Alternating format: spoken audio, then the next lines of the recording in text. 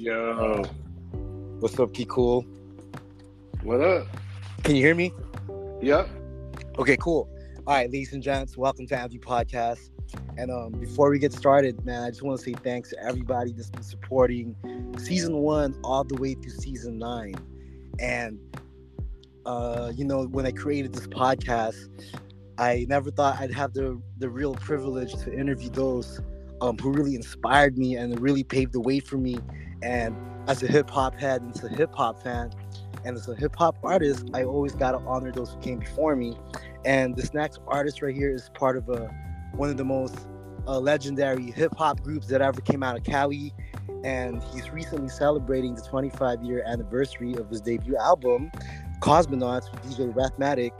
And this group got 5 albums under their belt. And, throughout these past 17 years, since I've been doing shows nonstop, I got a chance to open up for some of the members, but never, I got a chance to open up for some of the individual members. But this past August 4 in Winston's at Ocean Beach was the first time I got a chance to open up for them as a group. And as a true student in the game, I was super humbled, and I got a chance to share with Kool what struck me about the Visionaries and why they are who they are. And the albums are Galleries, Sophomore Jinx, Pangea, We Are the Ones, and the latest in 2020 is the album V. And ladies and gents, without no further ado, we got Mr. Kool of the Visionaries. What's up, bro? What's up, Marlon D? I'm glad you're doing this, man. Thank you for sharing your time in your busy schedule. I appreciate you, bro. Of course, man. So, Kool, I wanted to ask, how does it feel to celebrate the 25 years of Kozmonautz? How does that feel for you? Actually, it's been 25 years of Galleries, which is Visionaries debut record came out in 1997. Well, basically, it got delayed and dropped in 1998, so it's officially 25 years for the Visionaries Galleries album. Wow. Kozmonautz came out in 95, so we're soon approaching the 30th year mark of that record. So I apologize. Yeah. 30th year, No. yes. Yeah. So no problem. I get mixed up with dates as well, because I can't believe it. I can't believe it's been that long, to be honest, man. It just doesn't. It feels completely surreal to even attach a number to it like that, because it feels like yesterday. So. But it's definitely one of those things to where not just the fact that the record is that old, but the fact that the friendships within the group has been, like they say, most partnerships don't last over 3 years, right? And our group has been an official group for 28 years now. So that alone to me is that's the celebration right there. Is just the fact that we could still get together and enjoy being around each other, and our kids play together, and it's just the movement the mash has been completely different from when we started, but it's all the same in a sense of just the enjoyment of it, which is hard to say for a lot of things that you do in life, right? Like a lot of things, you just kind of get tired of doing it, and you're done with it. So the fact that we're still friends and family, with that to me is the real celebration is that. Amen. Mm-hmm. And the unity is definitely intact. It shows on stage, the unity, the chemistry, everything's still intact. I've been following you on Facebook for a while, and when I first saw when I saw your repost, it says 25-year anniversary. I was like, man, I'm not sure if he remembers me from the show, but I was hoping I can approach him to do the podcast and have him talk about Kozmonautz. What are the fond memories that come to your mind when you think of that album with Rathmatic? What was going on at that time of your life? So with Kozmonautz, it was an interesting time, because I had gotten into the music industry in about 1989, and so when I first got into the music industry, we could talk more about this later. I had no clue or no idea as a 18, 19-year-old what was going on and what was going to happen. I got in through Ice-T's Rhyme Syndicate management, And Wow. so you know, Oh, immediately at that time, I was like, well, he's like the biggest name, one of the biggest names in hip hop right now, out of the West Coast, and you know, being able to enter that and see, you know, get into studios and you know, my first demo I recorded was at Princess Paisley Park in St. Paul, or in the outskirts of Minneapolis. wow. So yeah, I had that kind of like the lens I was seeing things through was, oh yeah, I'm gonna make it big, and you know, I'm into music, I'm rolling with Ice-T, like, it's a no-brainer, you know what I mean? And just not knowing, just naivety. But I fell in love with the production aspect of it.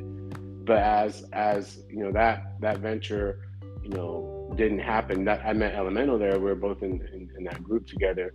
But when that happened, it made me realize, oh, okay, well then I could just continue to do this. I fell in love with producing and making and recording music.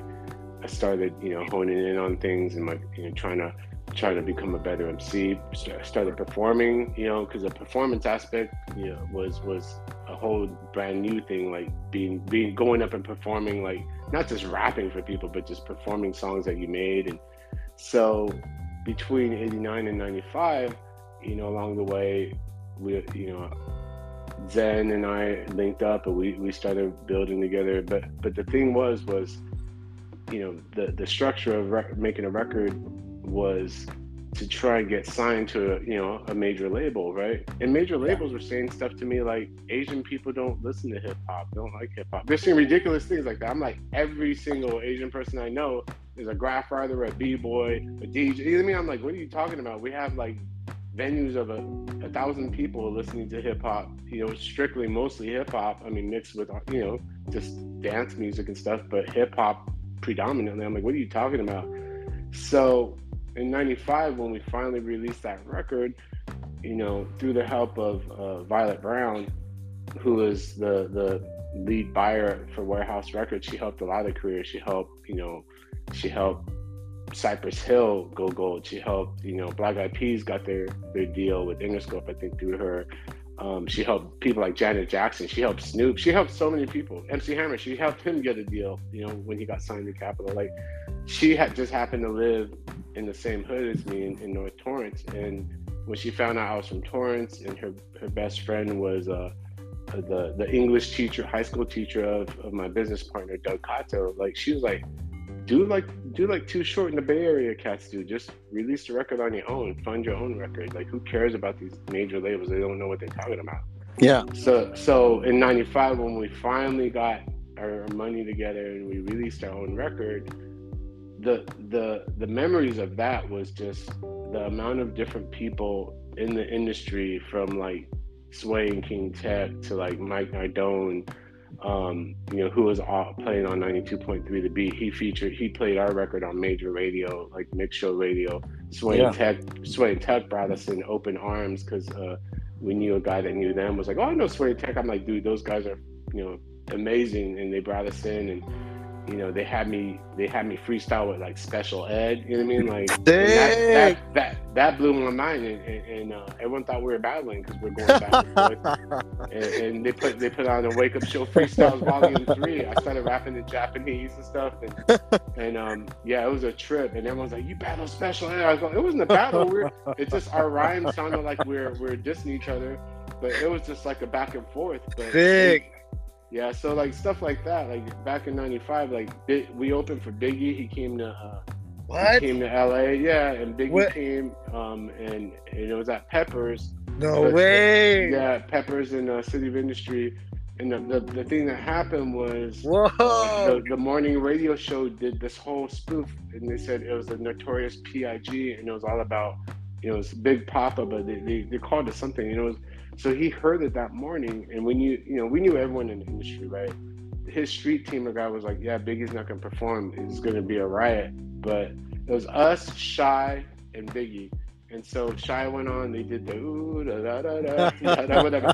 Then we went on, and we actually did really well because the crowd was so hyped to hear hip hop. So key time out. When you say us, you and Rathmatic. Yeah, it was Key, Kool, and Rhythmatic, but all the Visionaries, Elemental, everyone was there. We're all rocking Key, Kool, and Rhythmatic. Can you hear it? Shirts on stage. We came out hyped, you know. we did. They had us do like 3 songs, but we just hyped the crowd, and they were all ready for Biggie, and we're like, let's get out of here before they riot, because Biggie's not going to go on. He was out there with us. We're just all sitting there, and he was signing autographs. We're just sitting there in the restaurant in the back room, and they had like a little table there. We're just chilling with him. You know, like it's funny because my kids are like, hey, have you ever met Tupac? Have you ever met Biggie? And I'm like, oh yeah, like back in the day, we would just be rolling That's so with whoever. sick. Yeah. And that whole '95 era, like between all the heads, like, you know, I remember when I was at the Gavin convention in '95, or I think it was '95 in New Orleans, and you know, Jay-Z and his whole crew just pop up. They're like, you know, with handing out promos to us, like, hey man. We're like, oh, that's what's his name? You know, we knew him from his Hawaiian Sophie era. Him and his whole crew hand us stuff, and we're just like, you know, it's like Busta's about to come out with his solo record. He's out there just chilling. I'm just chilling with like Method Man and Raekwon, and they're like, you from Cali, man? You got that bomb on you? I'm like, no, I'm in New Orleans. I didn't drive here. You know what I mean? Like, I don't got. You don't got that chronic? I'm like, nah, man. Like, I flew here. I'm not gonna fly here with that. You know what I mean? But like, we're just chilling with. You know, Yeah. like, yeah, it's like, and when me and Rhett went to the Gavin convention in New Orleans, Yeah. like the only indie cats there was like us, Raz Cats, Black Alicious, you know, Gift to Gavin XL. We were all chill together. AC alone was like an indie artist. He was on Capitol. We would just be chilling, and everyone else was like all these artists on major labels. But it was like this little collective of cats that were like, you know, hanging at those conventions, going, man, it's like we're some of the few cats there that were from the underground. But that was like right when you know, we were all like trying to get our stuff out, and we were truly independent because we even ran our own label, you know. And of course, like Black Alicious and Soul Sides and Jeff Chang and those cats were super, like, we're all collaborative. Jeff Chang wrote an article on us in Herb magazine, got us some publicity that way, and Right, it was right. a trip, man. Like to see the Source magazine review our record. And, you know, like, I read the Source like a Bible back before it got to be a trash magazine, and they reviewed us, and you know what I mean, and being in rap pages, like having your record reviewed, and they gave us a 3.5 in the Source. It was cool though. Like, I was like, they said that we had an underground classic, and you know, I was like, man, that was dope. You know what I mean? And so that whole era, like 1995, Raz was recording Soul on Ice, and Rhett was doing scratches for him, and he was from Carson, I was from Torrance, so we were like neighborly cities, so we we're all kind of from the same South Bay, and so yeah, so when we did the Equals MC song with Raz and the Western Hemisphere crew, that was right before they broke up. That was the only record they ever released officially that's on record, and then the crew broke up. And then, Raz would always be hanging out our house because he's from Carson, from the Patch, and our office was on 223rd and Wilmington Avenue. And so he would just come over all the time. So he'd see our crew hanging and be like, damn, I wish I had a crew. I'm like, you can be part of the Visionaries. He's like, no, you already got the black guys. It's the black guy crew. You can't have it. You know what I mean? But it was funny. We used to joke and be like, hey, you should be part of our crew. That would be crazy, right? Yeah. That would have been crazy right there, dude. Go ahead. But our office was in Carson, so everybody, we had a whole wall that everybody, Cubert and all the pickles would come, and you know, we would all session out in our little, we called it the bomb shelter, and you know, Safir, you know, because he's on our record, but he would come and stay at my parents' house when he would come down from Oakland. It was funny hanging with my mom. And yeah, it was a good time, man. It was real, like the Who Riders, like King's son, that's Safir's brother. They had a record that did real well on Delicious, but they would just come and chill. And you know, Exhibit, his record came out that year too, and so he would come with Raz sometimes, or sometimes on his own to the office and hang. And of course, like all our fam, like you know, the Dilated Cats, and you know, just everyone, Charlie Tuna, the Jurassic Dudes, like everyone would just be rolling. And what was fun about that was, you know, that whole scene, all the cats, like, we all kind of knew each other to begin with through different ties, growing up and everything. Like I said, even the Black Eyed Peas, when they're at band clown, like 2Mix went to high school with Will I Am, Will 1X at the time. And so we all had connections. We all knew each other, and it was real exciting. And we would play shows like at Unity and all that. And so '95 was like the year it all started kind of jumping off for like. Of course you had Freestyle Fellowship. They're the OGs. They came out in like '91 and stuff like that. But the whole scene, since the early '90s, like we were playing. We were going out to all the LA gigs, like Water the Bush, United Nations, and all that. And we would all be up in the spot. But as the scene of all of us artists, when we started finally putting our own records out independently, like I like to say we're one of the first LA artists to put a record out on our own like that in '95. And if you watch the Can You Hear It music video, you see all kinds of like cats in there that you don't realize that are in one of the shots that we shot at USC. Yeah. If you look at it, there's like guys like Born Allah. He's from Movement X. But he's from the project. He's from Project Pillow, Good Life.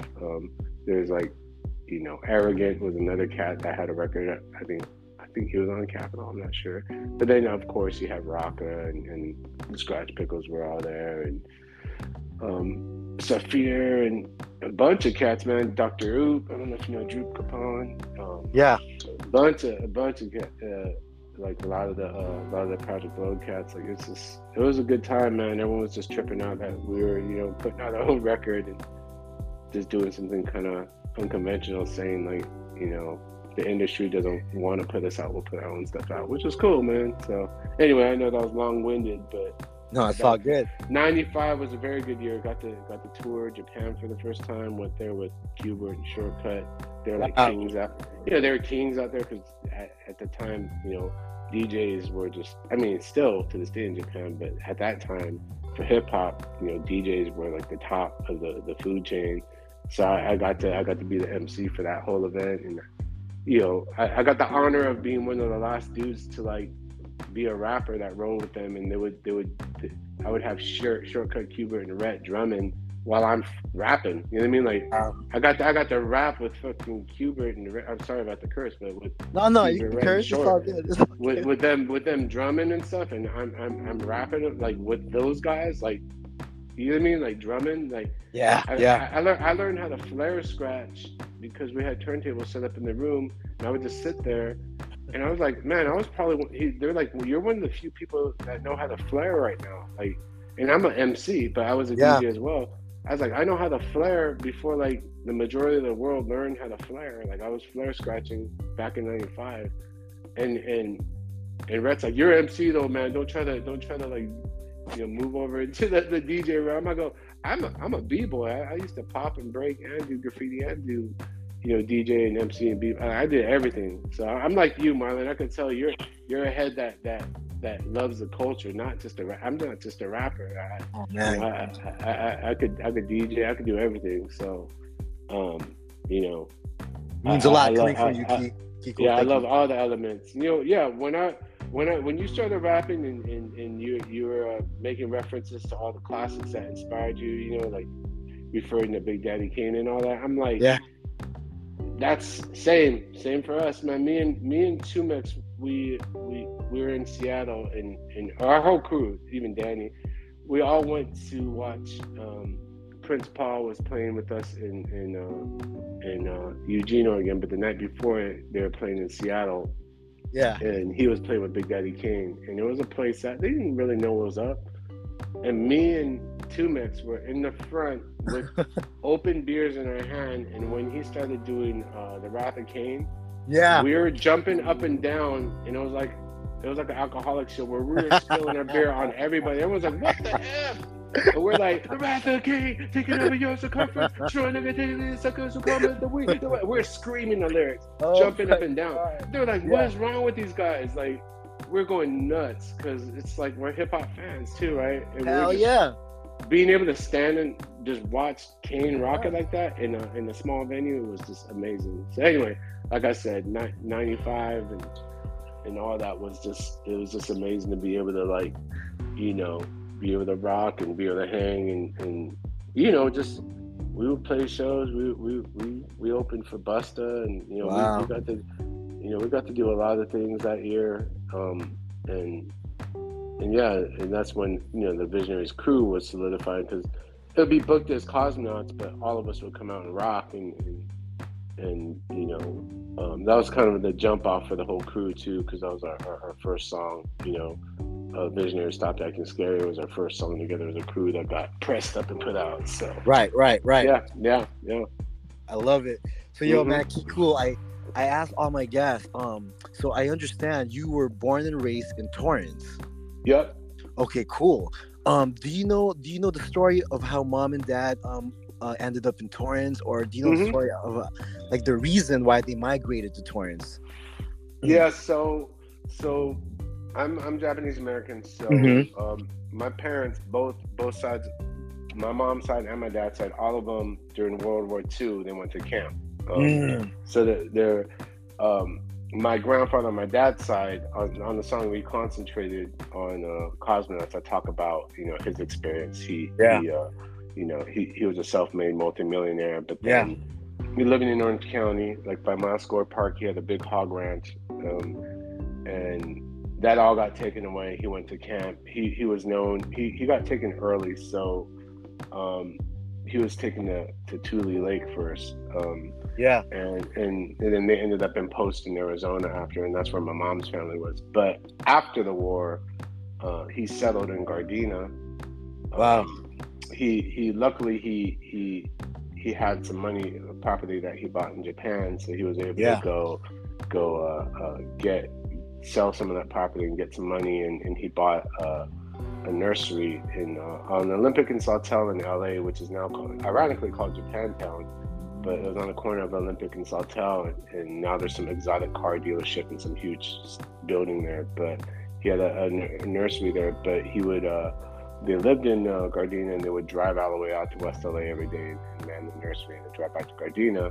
My mom's father was a Buddhist minister, so he got assigned. So she grew up in Central California. She was born in Vancouver. He was a minister there in Vancouver. Then they were like in Fort Lupton, Colorado. Then they were in Visalia in Central Cali. And after the war, he got assigned to Gardena, so he came down to Gardena Buddhist Church. So at that time, my mom was going to college at Mills College in Oakland. Right. And she would come down, during the summer and hang out in Gardena. And my dad was also, college age, so they met then. And I guess, my dad was a very popular dude. He was like, he was a running back, for the football team in Gardena. He was a good-looking dude. He liked fixing up cars. He had a nice Chevy, 56 Chevy. He was just like, he was all about style. But he was a good dude, like real mellow. But everyone looked up to him. He was like a really good judo. He was kind of tough, but he was a nice guy. You know what I mean? Like, he was a good dude. So my mom and dad met, and he asked her out, and he said their first date they went to the Lighthouse, which was a famous jazz club in Hermosa Beach. Oh wow. Yeah, and I was like, so who'd you see? Was it was it Wes Montgomery? Because they saw a bunch of people live, But all the jazz greats. And my dad's like, honestly, I don't remember. I was just so stoked to be out there with on the date with, because he was just in love with my mom. Nice. And love at first sight. He goes, I don't even. And I said, Mom, do you remember? She goes, nope. I was like, oh, that's cool. Yeah. And so the funny thing about that is like when I first started producing, all my first jazz records I sampled was my parents' records, right? Because they had a bunch, Miles Davis records, Modern Jazz Quartet, all that kind of stuff. And I would play them a beat, and my dad would name the sample. He'd go, oh, that's from this. You know what I mean? Like, so he knew which was what. You know what I mean? So my parents knew what was up. They're fully supportive, but they're the people that got me into music. They got our whole family into music. Like, they took us to concerts when we were kids. Our first concert, when I was like in 3rd or 4th grade, I went to see the Brothers Johnson and Rufus and Chaka Khan at the Greek Theater. And I remember going there, and the place was smoke filled, and we're like the only one of the few Asian families that you just one of the few sets of kids that were there. And I just remember smoke filled, and I was like, Dad, what is that smell? And he's like, oh, that's marijuana. And I'm like, what's that? He goes, it's just a cigarette that makes you feel drunk. Like older people. That's what he explained it to us. It's a cigarette that makes you feel drunk. Right. So I know for sure I got contact high. I was like watching Louis Johnson on the bass, and I was watching and I was like, dude, I want to perform. I want to be a performer. I want to make music. Like right then, when I saw him doing that, I was like, I want to do that. I want to be on stage. I want to do something. You know what I mean? Like, because I always loved music, and I never got formal music lessons besides playing the trumpet in band at school, but I always sat down at the piano and always learned how to play songs on my own just by ear. And it was weird. My parents made my brother and sister take lessons, but I always did. I was just picked up on stuff and just started doing it. So I think it might have been a good thing. I ended up loving it instead of feeling like I was forced to take lessons. So I never had the musical training like that, but all my friends that were like music theorists and all that, they're like, yeah, but that doesn't matter because you just want to make music, you just do it. There's a difference. There's a difference between being able to play written music or writing music yourself. So I was like, okay, right. So anyway, so that's how my parents. That was what was up with my parents. They're second generation Japanese Americans. My mom's family was from Hiroshima, so a lot of them, she lost a lot of her family members when the bomb dropped. My dad's family was from Kagoshima, which is south of Japan.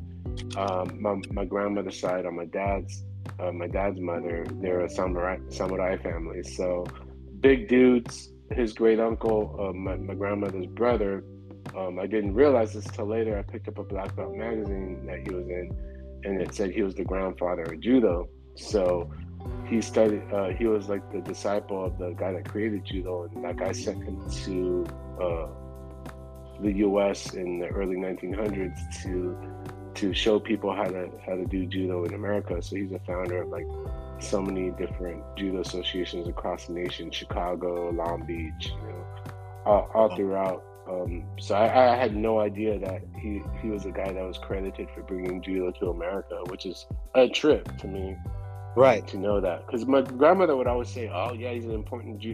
They'll call him the judo uncle, but it's like no one ever explained to me like he brought judo to the U.S. You know what I mean? Yeah, that's pretty fucking crazy, man. Yeah, and so luckily I found that black belt magazine on Google Books, and then I found a couple copies and ordered it on eBay because I was like, I had no idea. Like they made us do tea ceremony when we were kids. I said, Dad, why don't you make us take judo? He goes, well, I taught you at home. I go, yeah, but you would think that we would have been competitive. I'm a big ass dude. I'm 6'1", just like my uncle was. Like, yeah. And for old Japan, he was like Shaquille O'Neal, right? Because like small. But here he is, like 6'1", and one of the other, you watch The Last Samurai or whatever, and Saigo Takamori, who it was based on. They're like, oh yeah, one of the uncles was his homie. He was part of that crew. I'm like, really? Like, that's crazy. Like, that movie's based on, The Last Samurai wasn't Tom Cruise. It wasn't a white guy. It was like, but it was based on the story of a band of dudes that rebelled and took a stand to history. It was Saigo Takamori and all that. But like, I had an uncle that was like part of that crew and stuff. So, it's a trip, man. It's a trip to know that there's this lineage. So that's part of like growing up.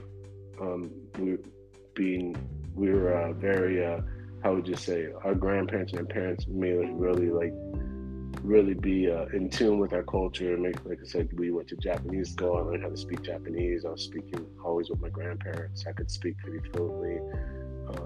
And they made sure that we knew what our heritage was, and at the same time, they're very forward thinking. Like, yeah, you want to do hip hop? That's dope.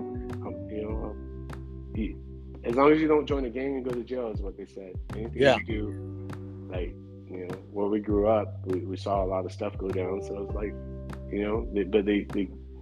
they taught us the right values and made sure that we, that we stayed the right path. You know what I mean? So. No doubt. So yo, man, did mom or dad side, did anybody have any musical talents? There was anybody in the music business, whether it was mom or dad side, the family? No. You're pretty much the Both, first one that really got in it, and but both grandfathers, like I said, they're artists. Like my dad's dad and my mom's dad, they both were pretty well known. The Japanese calligraphy, they call it shuji. They're really known for their shuji. They really and that's considered art. But they both love to sing. They could sing. My dad was a really good singer. He wanted to be a singer. He had a really good voice, and when he actually went to a studio, but because he had no formal musical training, they're like, well, you have to start after the eighth bar or whatever, and he didn't know, and so they're like, well, you can't do this if you don't know when to start. I'm like, yes, you can. You could tell him, look, right here, we'll count you in. You could, you know what I mean? Like if he has a good voice, but he was discouraged from going into the industry, which is cool. But at the same time, he really wanted to be a singer. And I think that's why whenever we would do stuff, like he would come in, and when I went back to college to finish up at UCLA, I came and lived back home with them, set up the studio, and I had a big room in the back, and my dad would always come in and see what the guys were doing and be very interested in, let me hear the song. Okay, is someone else gonna go here? He'd always be asking, because he was always fascinated with it. So wow, fully supportive of it. Like my mom came to our show at the Knitting Factory. No way. Yeah, and she's in the back, and by the middle of the show, she was up in the mix, like right in the middle. And I asked my brother, he's like, she just kept saying, no, I can't stand in the back. I want to be up in the front. Oh, she's beautiful for that. She's 87, and everyone was taking pictures with her. She's like, why are they taking pictures with me? I go, because you're my mom. She's like, yeah, but I mean, that's kind of weird. They want to take pictures with me. I go, no, it's not weird. What are you talking about? They think that's dope. Beautiful. They think it's dope. You're up in the mix. Yes. Like, trying to watch a show. You know what I mean? Like, and she's super proud of her son, of course. Mm-hmm. And ladies and gents, I got a chance to build with Kool for the past week, just kind of like just telling him my observations, because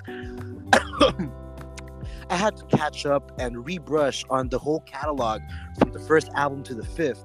And one thing that I noticed, and one of the ongoing themes of the Visionaries music, besides it being boom bap, b-boy, battle rap, spiritual, there's a big theme of family all throughout the album. And as I would say, and we are the ones we've been waiting for, and those last two albums, I feel like all five members are shedding more of their personal thoughts on our parents aging, and that really connected with me, Kool. You know what I'm saying? Like see, certain things like that makes you connect to a hip hop group, because I know that you guys are super family oriented, and that's, when I watched the If You Can't Say Love video, the family's there. I love it, man. Like, you guys are doing the right thing, bro. Mad props.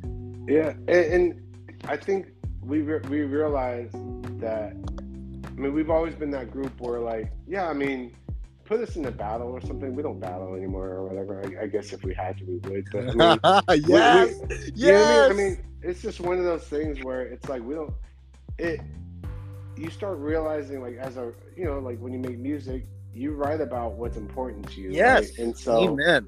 And so we came to realize, like, why did we all connect, and why were we always, in an era where when we came out, before that, it was a lot of egos. A lot of the cats we're friends with now probably hated our guts. Like, oh, who are these guys? You know what I mean? Like, why do they think they're dope?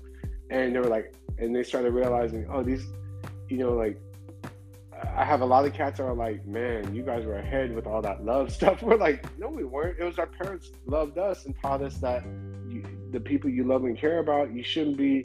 It's nothing about being tough or nothing, man. Like, in fact, it's harder to express your being loving and caring to someone sometimes when the image is being, trying to be a tough guy all the time is what sells. But like, we don't care about that. We keep it real. Like, if you love your parents, like, why wouldn't you show them your appreciation for them? And we've been consistent with that because that's what we were raised with, like, unconditional love. And so, like, everyone's like, oh, you have all these songs that have the word love, and I'm like, well, shoot, that's how your life is, right? If you don't have that love, then you're miserable. You know what I mean? Amen. And so that's why we're like, man, if you don't like our records because you're afraid to show vulnerability and show that the things you care about and the people you care about, I don't think we should be like, I'm fine with that until, because at one point you're gonna know that you're gonna discover that you have to live your life with love and appreciate the moments you have with the people you care about. Because if you don't and your life passes, it's gonna be a sad time. You know what I mean? Like that. What is your life without showing and expressing, the people you care about, that you love and appreciate them? Like, what would your life be like? And and it sucks because some people never have been shown that. You know what I mean? And with that being said, not everyone in our group has the same experiences, and so, but we work through it, and that's how we work through having our own kids and dealing with our own kids. If you didn't have your father around, like Elemento, he didn't have his biological around his whole life, and so he came and hung with my parents and my family. He told me that was the first time I saw like how a father is supposed to act with their kids. You know what I mean? Like, he's like, I've never seen that. And so, that's why we're so close, is because, he was in high school at that time, and, we were there for each other through these hard journeys that we had in our life. And so it brought us closer together. And we've had theological discussions where we're borderline fist fighting over talking about theology, and you know what I mean? But that's why, like, the whole concept of Pangea was after we were on the road in Europe, and we started talking about it. We were making, we were like almost in a fist fight in the van talking about religion and, different things, and people growing within, our own group, growing in their understanding of spirituality and all that. But having those tough conversations made us closer. We're like, but what's weird is like, didn't we all come from the same wasn't the Earth one continent? What was it called? We're like, yeah, it was called Pangea. Yeah. We're like, that's it. That's the next record. And it was after being in Europe and finding all these people that are just like us, but they couldn't speak a lick of English. But you're like, that's like the homie from San Diego. That's like the homie from Long Beach. That's like the homie from Torrance. You know what I mean? Like, and there was a trip how like we're meeting people and we're like, why do I feel like I've known you all my life, but I barely even know you? We barely could communicate to each other, but it's like they're your homie, you know what I mean? And so we're like, damn, after traveling the world a few times, touring, we're like, that's a trip. That's the same in Japan. That's the same everywhere. It's like you just find your doppelganger out there, and we started realizing, dude, this music is a blessing to be able to connect with people all over the world that are just like you and like-minded, and even if they don't understand fully at first, they look up the lyrics, they look it up, and they figure out what it means, and it bonds you with people, and so we're like, well, we just got to talk about the things we care about and never deviate from that. You don't ever hear us like trying to be anything but us. You know what I mean? That was the whole point, is our group and how we roll. Like, even as people, you know what I mean? Like, there's a lot of groups that, I ain't going to go out there and talk to the fans and all that. I got to keep this mystique. I'm like, why? That's the most rewarding part about being, it's not being a celebrity. It's connecting with people on a cultural, that love the culture, that love the music. It's about connecting with people. That's what, like, being a B-boy was. Like, even though you battle, like, you meet people from other cities and be like, dude, you guys are dope, respect. You know what I mean? Like, that's what being, a rapper and whatever, like performing, like you get to connect with people that are dope in the scene, and you have mutual respect for other people that you battle, that you meet. You go in a B-Boy Summit in Dago or whatever, and meeting all these people from all over the world that are coming strictly for the dance aspect of it. And so, like, that's what hip-hop culture is. It connects all these people of different walks of life, and you're bonded through the same culture and appreciation of hip-hop, and that's why, like, we're that crew. Like, we don't care about the accolades. We just want to connect with people.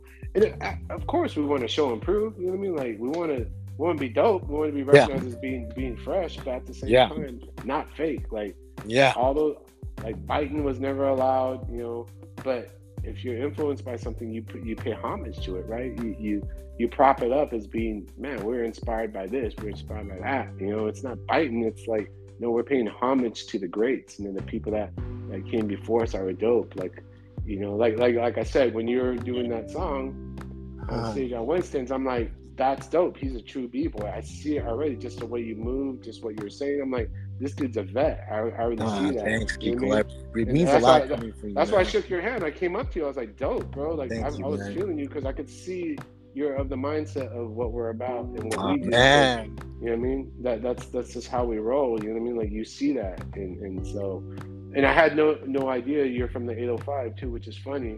Yeah. Because my cousins, the one I used to b-boy with growing up, he's the same age as me. They're from Oxnard. So no way. We spent like summers in Oxnard, and no way. My grandparents, my mom's parents, they retired in Oxnard, over by the golf course off of Gonzales, and off of Gonzales there. Wow. Yo, Kiko, I love how you know the street. I love how you know the street. You're a real one, bro. You're a real one. My cousins went to elementary school in Colonia, like just past the train tracks. Yo, Kiko, you're a real one, bro. You're a real one. Yeah, I bought one of my first records I bought was an old licorice pizza right over by the Esplanade. So I remember I used to. Yo, Kiko, you're tripping me out. You're tripping me out. Son. I told Otis, I told Madlib and them when we first met because we were at Santa Barbara. I was like, cool. I was like, my cousins went to elementary school in Colonia. I'm like, oh, yo, man, what? Like we were bugging. I go, I used to go to the Esplanade because I lived by Del Amo Mall, which was like 3 miles long. I go to Esplanade. I tripped. I go, man, your mom can stand on one side and see the other side. I go, Esplanade, you see May Company on one side, look over to the other side, see the other side. And then we were cracking up going, I was like, I tripped out on how small the Esplanade was, but we would be there all the time going there to buy stuff. Man. Kiko, what years were you going back to the Ox? What years? Or even just the 805 County, just the Ventura County, like when did you start going there? Oh, so basically my grandfather, when he retired, so his last stint was in Oakland, and I could barely remember that. I was like 4, and then by the time I was in kindergarten, they had moved to Oxnard, so we were there almost every other weekend, to be honest. So I spent a heck of a lot of time up there. My cousins ended up moving out of their house in Joliet, and then they moved to Carrot Square. Me out, bro. Wow. Yeah. Then my grandparents lived off of Joliet for like a good until they passed in 93, 95. Wow. So my grandfather ended up passing away in 95 when we released our record. But so I spent that whole 20 years always up and up. Every New Year's Eve we spent in Oxnard. Wow. New Year's Eve? Yeah, because New Year's Eve and New Year's Day, because Japanese celebrate New Year's, that's a big holiday. So literally probably for the past, like we've only missed maybe during COVID and then the year after, like there's only been 2 or 3 years where we missed New Year's Day. So I spend every New Year's Day in the 805, like seriously. That's awesome. Yeah. Yo, Kiko, I wanted to ask, like I listened to your style, you know what I'm saying? I want to dissect it a little bit. Like, what was your first introduction to hip hop? Was it a song you heard, a music video, or was it something you saw in person? What was your first introduction? My first introduction to hip hop was, I would say, when my brother was in 8th grade, so I was in 3rd grade, and he was my brother was he was a good in a talent show, and he was the unknown comic. Like, so the unknown comic was like a guy that had a paper bag over his face. Yeah. And he was on a TV show called The Gong Show. He would tell jokes, like real dry jokes. And so my brother did that. My brother was like, he was real chill, but like he's like a performer too. Like he did this comedy routine, and then these guys, the Smith brothers, I think Ronnie and I forgot what they're brothers. They did a locking routine, and they freaking killed it. They put on some like Barcade song or something, some funk song. They came out and they're doing a robot. They're locking, and I was like, what? Like I was like, what the hell is this? Like it blew my mind, right? And I remember like that was my first exposure was the dance aspect of locking. Like these dudes killed it. And then that same year when I was a third grader, there's like a Buddhist church dance, and I was up in the booth. So I didn't realize it, but I was DJing. So the youth groups were, from 7th grade to like whatever, but I was only in 3rd grade. So I was like, I'll play the records. So like everyone would give me requests and I would write them down and I would get the records out, and there was no turntables. I would just cue it up super fast and cue up the next record. So I was really quick at getting the next record on, but I wasn't, it was just a regular record player in the booth. And so I would cue up the next song and then I remember these guys from Carson, my friend Brian Segal's older brother, I forgot his name, but they're older cats. They're like, hey, play Holy Ghost by the Barcades or whatever, and we're gonna go and we're gonna go dance. And I'm like, oh shoot, I bet you they're gonna do that locking stuff. Yeah. So I threw it on. They went out there, and I remember, again, they weren't as good as the Smith Brothers, but they're still dope. They were still popping, pop locking, and just real basic robot, and they all did this routine, and I was like, that was dope. So before I even heard probably like Rappers Delight and all that, my first exposure to hip hop was locking and not even like popping. And ironically, when I went into 6th grade 2 years later, after hearing like certain songs and stuff, I went to school with Roy Johnson and Kevin Mitchell, who were the cousins of the Smith Brothers. And so like I remember they walked up on me one time, and Roy like acted like he blew into a sleeve, and then he did a wave like the wind was blowing. I was like, whoa, how'd you do that? And then Kevin Mitchell, who's 1 year older than me, was in my PE class, and he was the dopest. He was a really good popper, but real humble. And I was like, you gotta teach me how to do that. So he started teaching me how to pop. Dope. And so early on in the game, I was a popper, and then we started breaking too. He's like, yeah, in New York, my cousins in New York do this thing called New York break. He's like, they call it New York. He said they call it New York something, and I didn't even know. But he's like, they get on the ground and do shit like this and whatever. And so then I saw Style Wars. I was like, oh, that's what it is. I saw Legs and Rocksteady Crew and all them, and I was like, oh, okay, that's what it is. So we really got, in middle school, we really got into that aspect. But that's when I started scratching and I started DJing. I was one of the first DJs in my area, because I used my brother's turntable and I used a volume button on it, a volume knob on it, and I started learning how to flash and scratch. And then my brother's friend, Scott Elias, his dad bought him a Gemini mixer and turntables, but he didn't even know how to plug it in. So he goes, hey, just take this and show me how to do it, because you know how to do that scratching stuff. So he let me borrow his turntables and mixer, and I started making mixtapes. And I picked up on it super fast. And so by the time I was 8th, 9th grade, I was DJing college gigs and getting paid for it. Wow. And the older cats would just have me come out and scratch and be like, here's $300, here's $500, So yeah. Anyway, so first exposure to hip hop was locking though, like in 1978. Wow. Yeah, so, which is a trip. So Kool, from there, so you started out as a b-boy, then became a DJ, and then from that time gap to writing your first rhyme, how old were you when you wrote your first rhyme, or the attempts to write your first verse? My first real rhyme was so me and my friend Glenn Tagami, so we lived on the backside of the Rhodium swap meet, and that they had a record store there, right?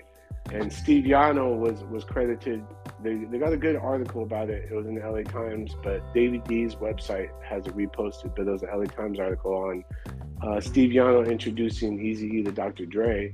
Dre used to sell mixtapes at the Rhodium swap meet. So we lived in the neighborhood. We're the Pee-wees. We would hop the back wall. Steve Yano was a Japanese American cat, so he would be super patient with us and play us every record. And he. And he ended up starting Scandalous Records. The irony is he let us use his studio to mix galleries for free, because he was like, I remember you guys when you were kids, man. It's dope that you guys are still doing stuff. And so Galleries was mixed at his studio. That's dope. On East LA, but he was like an uncle to us. So when we were kids, he would just play us all these records. So because all those records had instrumentals, me and Glenn would, scrounge up $5 to buy 112-inch that we thought, like a Biz Marquee record, whatever record it would be. Back then, it was like a lot of the old school ED and all kinds of old school stuff.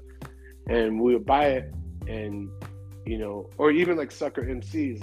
Like the first time I ever tried to rap a rap was, rapping sucker MCs over the instrumental on the 12-inch, right? Seeing if I could do the whole rap, like I was the MC. And then it was like, oh, let me write my own rap, and my friend Glenn or whatever would do a mixtape, and I would rap into a headphone because we didn't even have a microphone back then, and I would write these rudimentary raps, like it just really simplistic stuff. And so how old were you? I was like 13, 14. Wow. Dope. So I was like an eighth grader or whatever, and then we would always write. We would write. It was more like battle raps, but like joke raps, right? Like at lunch, like you would write something to diss someone, but it'd be like bagging on each other, but it'd be in rhyme form. So it was like battle raps, but it was just no beat or whatever. So you would try and think of the funniest things or whatever to say about someone. But at the end of the day, like my first real rap that I have, and I still have on tape, was when they passed the bill to pay reparations money, like 20 grand. They would pay it to Japanese Americans that were in camp, right? And Ronald Reagan signed the bill in '88. So my first real rap, because I was listening to Public Enemy and groups like that, like I was really inspired, like, dude, I want to write about what my parents and stuff went. So it was like this, it was like a rap that I incorporated part of that into the song Reconcentrated, because I was like, I got to put a piece of that song, like, putting the money in his face is a disgrace. He never should have taken it away in the first place. It's like taking a baby's lollipop away and giving it back when he's old and gray. That was part of the rap that I wrote, in 1988 when they passed that bill. And so, and it made the rounds. Like I made it, and I made this mixtape. I was just messing around, but everyone heard me rap. They were like, damn, man, that's dope. Like, especially the Japanese American community, because I was rapping about, something relevant to them. So it made the rounds, and a lot of people were like, dude, the first time I ever heard you rap was this one tape where you're like, yo, I'm not white, I'm not Caucasian, I'm motherfucking Asian. They put my relatives in the council relocation. Now they say that this is the nation of the free. When they hear that old cliche, it don't mean shit to me. Like I was rapping like all militant, right? Rapping over Big Beat, Billy Squire. Yes. Boo, boo. Boo, boo, boo, boo. And so it was funny. Yeah, so that was my first. I would say that was my first actual real rap. You know what I mean? Because go ahead. No, go ahead. And then Kool, from there, when did you graduate to freestyling off the top? When did like freestyling come about with you? Like from writing, and then how long from there did you go to freestyling? I think it was just like, I think it was a constant, like, because of the whole, the bagging thing, like trying to make up stuff like on the spot. I think freestyling, I would say, what really influenced me was, so in my first group, it was called, so my first group of the Rhyme Syndicate was called the United Nations, and there was two guys from LA. I don't know if you remember the group, the Mexicans. They were signed to Mad Sounds Motown. Yes. Yeah. So Sinful and I. So our group was called United Nations. I was the Asian guy. Sinful from the Mexicans. He went to Long Beach Poly. That's how I met Elemento, because it was me and Sinful from LA in the group. And then there was a guy named Bistro, and then Kelsey from Minneapolis. So the group was two guys from LA, two guys from Minneapolis. Bistro was the white guy in the group. He ended up quitting because he just had anxiety about rapping in front of people, and so he just didn't want to do it no more. So that's why Sinful's partner, I-Man, who was in the Mexicans too, was like, oh, I know an ill white kid from Long Beach Poly. His name is Juvenile, back in the Elemento. And this is pre-Juvenile the rapper, but he ended up changing his name to Elemento later, because his name is James Kelly JK. LMNO is leave my name out. And his grandma was like, you ain't a Juvenile anymore, you gotta change your name. So he came up with Elemento when he turned 18. Well, anyway, so that first group, Kelsey, he's part of the IRM crew out of Minneapolis. Now, IRM crew was the first rap group out of Minnesota. So Atmosphere and all those guys, right? The Midwest cats. So they're the first guys credited, like in 1980 something, that pressed up their own vinyl. If you look up Minneapolis hip hop history, the IRM crew, Kel C, dope ass rapper, bro. Like this dude was like he was the one that was like, yo Key, you gotta you got as a DJ slash, you got that background, you should start producing. You know what I mean? Like, and so, because when I got in that crew, I was supposed to be a DJ, but I was like rapping too. Like I rap on some of the songs, but I like emceeing because I didn't want to, be just a DJ. So he's like, yo, you gotta start producing though. That's where the money's at, and we don't need to hire other people to make beats for us, because Roger Troutman Jr.'s son made our first demo. He's from Minneapolis, obviously. No way. Rest in peace to him. He committed suicide years later, but he was a good dude, man. So he produced our first. That's how we got to record at Princess Paisley Park, because he's Roger Troutman's son, right? Wow. So that was ill. I was like, dude, I'm sure he's heard it from everyone. I'm like, do you know how much I listened to your dad and your uncle's music? You know what I mean? Like, in tragic family story, right? Yes. Anyway, we don't have to get into that. For sure. And then, so we were always hiring these other producers, but Kel C was the one that was like, yo, you gotta start looking for samples, and then get yourself a sampler. So he started telling me how to make beats. Like, you gotta do this. Like, you see DJ Premier, I'll go, yeah, man, that dude's dope. He goes, well, man, he's dope, but he's dope because of the beats he makes. And so I had no idea how to make beats back in the day. I kind of did, but he was like, look, watch how they're building the music.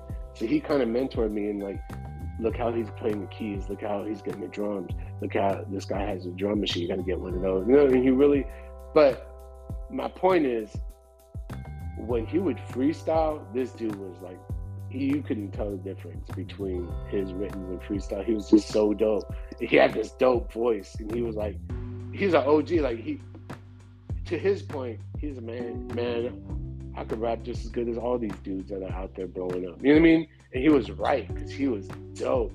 And so when I would see him freestyle, I was like, that just made me go, man, I was always the type to always be beatboxing, always be doing something. So I would just be constantly just walking around looking at stuff, freestyling like all the time. Yeah. And you can tell, like, Danu and all the guys in my group, they're like, you and 2Max are always off the head crazy. And I'm like, not always, but we're always doing it, so we're ready to do it at any time. Mm-hmm. And sometimes you hit those moments where it's just like, you don't even know. It's like, just a higher force is just channeling through you. And you're like, I said what? And you don't even know where that came from. And it's like, it's like that zone, right? Like, I play sports. I've had times where I was like, anything I did was just going in basketball or playing volleyball. Everything I did, it was like an out of body experience. You have those, right? When you freestyle. And when you have those moments, it's like, wow. And then when you have those struggling moments, you're like, and you're falling back on your crutch words. You know what I mean? Like, I call them crutch words, where you go back to certain things that you could say because you have stuff stored in your brain that you could go back to when you're like trying to tread water. You know what I mean? Like, and all the greatest freestyles, I see them do both, right? I'm like, oh, they're going to the crutch one. Oh, okay, they're zoning out now. You know what I mean? And so, yeah, that's I think because of Kel C and seeing how fresh and fluid he was. And he would interweave writtens in between to make it seamless. I was like, damn, I want to get like that, where I could, at least stay afloat. And then sometimes I feel like sometimes I listen back and it's cringy. Sometimes it's like, oh man, that was incredible. And I think we all know that as freestylers, right? Like, you don't have to be perfect all the time. As long as you could get into yours, it's just mental exercises. Anytime I'm driving, I freestyle, throw on any beats or whatever, and just start going. So I do that to kill time and to keep my mind sharp. So I'm constantly just messing with. Yeah. This is cool. Yeah. Yeah. So, besides the other 5 members of the Visionaries, right? Mm-hmm. In chronological order, from first to last, who did you meet first and who did you meet last? Like, in chronological order, how did that go? Chronological order, I met Elemental first. Wow. Because he was only a junior in high school when he joined our group in a rhyme syndicate. So I met him first. And then we when we were in our group, we joked around because we both lived off of 405 freeway. So we said, hey, we should make a crew called the 405 South because we both live off the 405 South, 405, and it was, and then that group 805 South came out. We're like, nope, but we always joked around about making a crew. Next, I think, next person I probably met was either Rhett or Zen, because Zen, probably Zen because I was a DJ for this cat, Doug Kanagawa, rest in peace. He just passed away recently. Doug Kanagawa became like one of the top promoters in LA. Like he threw our head trip video release party, and he had Janet Jackson there. You know what I mean? Like Janet Jackson was at our video release party. No way, dude. Yeah. What? Yeah. And wow. I think at that party, Safir did. I think he did Battle Drill, Exhibit did Paparazzi, and Raz did Anything Goes. So we had like, and that was at, dude, that was amazing. When she walked in, we were like, what the hell? And Danu gave her a cassette single, and she's like, thank you. And he's like, I almost died when I got to walk up and give Janet Jackson our cassette single for the song we just released. Yeah, but anyway, so Zen was he was part of the promotion team for Doug. So when I was emceeing at the club, Doug, because I used to be the DJ, but when I got into the Rhyme Syndicate, I told him I can't DJ anymore. He's like, well, you MC and DJ Hideo will be the DJ, but you just get the crowd hyped. And at some point in the night, he would always let me get a verse off or freestyle or whatever. And other guys would try to jump on. The only guy that was dope, and that Doug was like, only you guys could rap, was you and Dantes, which is Zen. And so we would get on. And so when after the Rhyme Syndicate group broke up, I was partners with Intellect, but then we got signed to Wild West Records, who put out like the Knots and those guys. And I got out of the deal because the president of the label was shady, and he wanted to market us as a Mexican group, and I'm like, I'm not even Mexican. That's fair. So I got out of it. I said, dude, why don't you relink with Simple, and you guys could be a Mexican group? And then they became the Mexicans. So I was still friends with them, but I was like, I want out of the deal. So they finally let me out of the deal because I worked for a law office, and I had the attorney there like pushing because he didn't want to let me out, and so they let me out, and then I needed someone to, back me up when I would do solo gigs. And then, so Zen's like, I'll back you up. I'm like, dude, I was like, you're an iller MC than I am, bro. Like, how do you do? Nah, man. He's like, you're trying to do your thing. And so we started hanging out. We opened for Dell in '93 when he dropped that No Need for Alarm record. And we opened for him. It was just me and Zen and Dell playing at UCLA when I was in school there. And yeah, so Zen just rolled with me, and then he met Danu and brought Danu into the mix. When Danu moved up from San Diego, he was working with these producers, and they had a falling out. So I met Danu through, and then we all just instantly clicked, and we were hanging out a bunch. At that time, somewhere around there, I was in Hollywood, and that's when I first met Rhett, because Rhett was part of Brotherhood Creed. I didn't know him. But I walked into, there was a club on Hollywood Boulevard called Club Spice. In the front room, this guy named Rob Harris, rest in peace to him too, but he was the first guy I ever heard that would do mashups. He would play hard like rock records, and then play like Aerosmith, and he would play like a dope hip hop record. And he was the first guy I ever heard do mashups. His clubs are his part of Artist Groove and Network, but his clubs are so dope that like you would see Chuck D there and Steven Tyler there. We saw like Milli Vanilli there, like just random people would just come because he would play such dope shit. He was so dope. And then in the back room, Rhett Maddock and his group UK would do like a hardcore hip hop and reggae in the back. So I walked in the back one time and I heard what I thought was a record, because it was like someone playing like Funky Drummer and Big Beat and all the breaks, while Grandmaster Caz and Prince Whipper Whip, Fantastic Five MCs, and Cold Crush, right? They were on the mic freaking rapping like it was like the park in freaking the South Bronx, you know what I mean? Yeah. But over live breaks. And I was like, oh my God. So I ran to the front and I was just watching Rhett flip all these original breakbeats and watching Grandmaster Caz and Whip a Whip do routines together. And I was losing my mind because I felt like I've never gotten to see that live before. And here in 1992, I hear it live and direct. You know what I mean? And I'm like, as a hip hop fan, I was like, I got to shake this cat's hand. And I thought it was a brother. Like, oh no, my name is Rhett Matic, whatever. And I was like, oh, this dude's Filipino. And so that was the first time we met. And I met Caz and Whip, and those guys were freaking good dudes, man. They're always like mentors.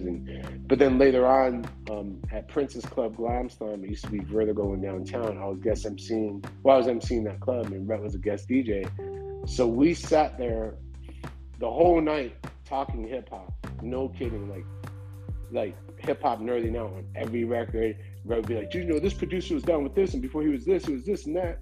And so we would get on a phone and just instantly we're just hip hop nerds. It's like getting two comic book nerds together, right? But we're just talking hip hop. Yeah. And that's when I first really met Rhett. And then Rhett was like, I got an SB 1200. I'm making some beats. I'll mail you a tape. Like back then, snail mail. I'll mail you a tape. Give me your number. And he never sent it to me. But then when my manager was like, hey, I ran into this old friend of mine. We used to mobile DJ, with this crew sometimes. His name is Nazareth. I go, Rhett Matic? I go, you ran into him? I go, that fool owes me a beat tape. So then, Rhett, the next day we called him, and Rhett's like, come over. So we went to his house in Cerritos and went to his garage. And Rhett was friends with Rich One, who created, from NASA Crew. He did all the design stuff for us and a bunch of stuff. But he created Creative Recreation. Then Emil used to be a rapper. He became the lead designer for Crooks and Castles, and they blew up with that. But all those guys were on the path of doing design and fashion. They didn't want to rap anymore. So Rhett was looking for someone just to rap over these beats. So we, instead of just doing one song, we ended up doing like 5 songs in like 5 days or something crazy. And Rhett's like, we should just be a group. And Rich had a name for a group called Kozmonautz. So Rich One, I'm saying he's one of the dopest designers I know. He with his blessing, we're like, can we name our group Kozmonautz? He said, yeah, man, I got a logo for it. So we named our crew Kozmonautz, and we decided, we're going to be a group from there. So anyway, so I met Rhett somewhat at the same time as I met Zen, but I rode with Zen like a lot earlier than Rhett came in the mix. Like about a year later, like became a crew. And in the meantime, when the Mexicans were recording, I would go to their sessions, and one day they're like, "Oh, we're bringing these cats in called OMD." I go, "Yeah, I heard about this." My friends were like, "It's a good life," and they go, "There's this group that has a song called 'Where Are You From?' and these 2 Mexican guys." I go, I gotta come to that session. I gotta meet these dudes. Him and Cinco came in. They played a tape, and they did a song live. Then they started freestyling. And I was like, these guys are the dopest Mexicans I've ever heard. You know what I mean? And so legendary. So then when I made my first solo tape, we were having a meeting with Immortal Records, and 2Mex Alex was interning there. And I ran into him. He goes, yo, man. I was like, I remember you, man. I met you at Track Studios. I'm friends with the Mexicans. He goes, oh, yeah. And I gave him a tape. It was an older tape. So I was just like, but I pressed it up. It had a cover. It was a cassette single. It was my demo. But he goes, yo, you press this up yourself? I go, yeah. I go, don't mind the music on it. I just want to give you my info. He goes, nah, man, that's dope. I can't believe you got your own cover and everything. Like, he was so impressed with it. He was so nice. And so we became friends. Me and Rhett started a radio show at UCLA, and Alex was part of Malathion, a street promotion. Like, he would drive like the Fugees around and all these people around because they were like a street promotion team. And so he would always come and freestyle with us on the air and bring through records for us and all that. So that's how we all kind of started hanging. But he was always the nicest, most down to earth dude, and he was actually the last guy to join our crew because we had our 5 already. We were already rolling, and then we asked him in a freestyle to be part of our crew. We have it somewhere. On tape. But no doubt. Yeah. Yo, Kool, man. Yep. What the Visionaries mean to me is, as a college MC and just a college kid, just buying your whole catalog, the first 3 albums for sure, bumping that in my Toyota Corolla. Dilated Peoples and the Visionaries was everything to me, and it really guided me on what I aspired to sound like in the subject matter and the direction I was trying to go to. So you guys were super influential to me, you know what I'm saying? And like what I was saying is for the first 5 albums, classic, I saw the growth and the progression from the you guys always knew how to pick beats, but as by the time the 4th album came around in 06, it became more like it became more soulful. Like Crop Circles I felt like Crop Circles can be totally on the radio. Like there's a lot of joints, and there's a lot of classic songs you guys did. So I definitely want to go per album and just talk about some of the memories of these albums and the songs. And I definitely want to still touch on your work with Jay Dilla, Madlib. I want to talk about Europe a little bit, and just the chemistry and the ingredients of how the Visionaries work, because I don't know if you heard this, but it's similar to Wu-Tang in the sense where every member had such a distinct tone, distinct cadence, flow. All 5 members sounded different from each other. And I got a chance to open up for 2 Max a lot and Elemental a couple times in my life, and like just seeing people branch out to solo careers.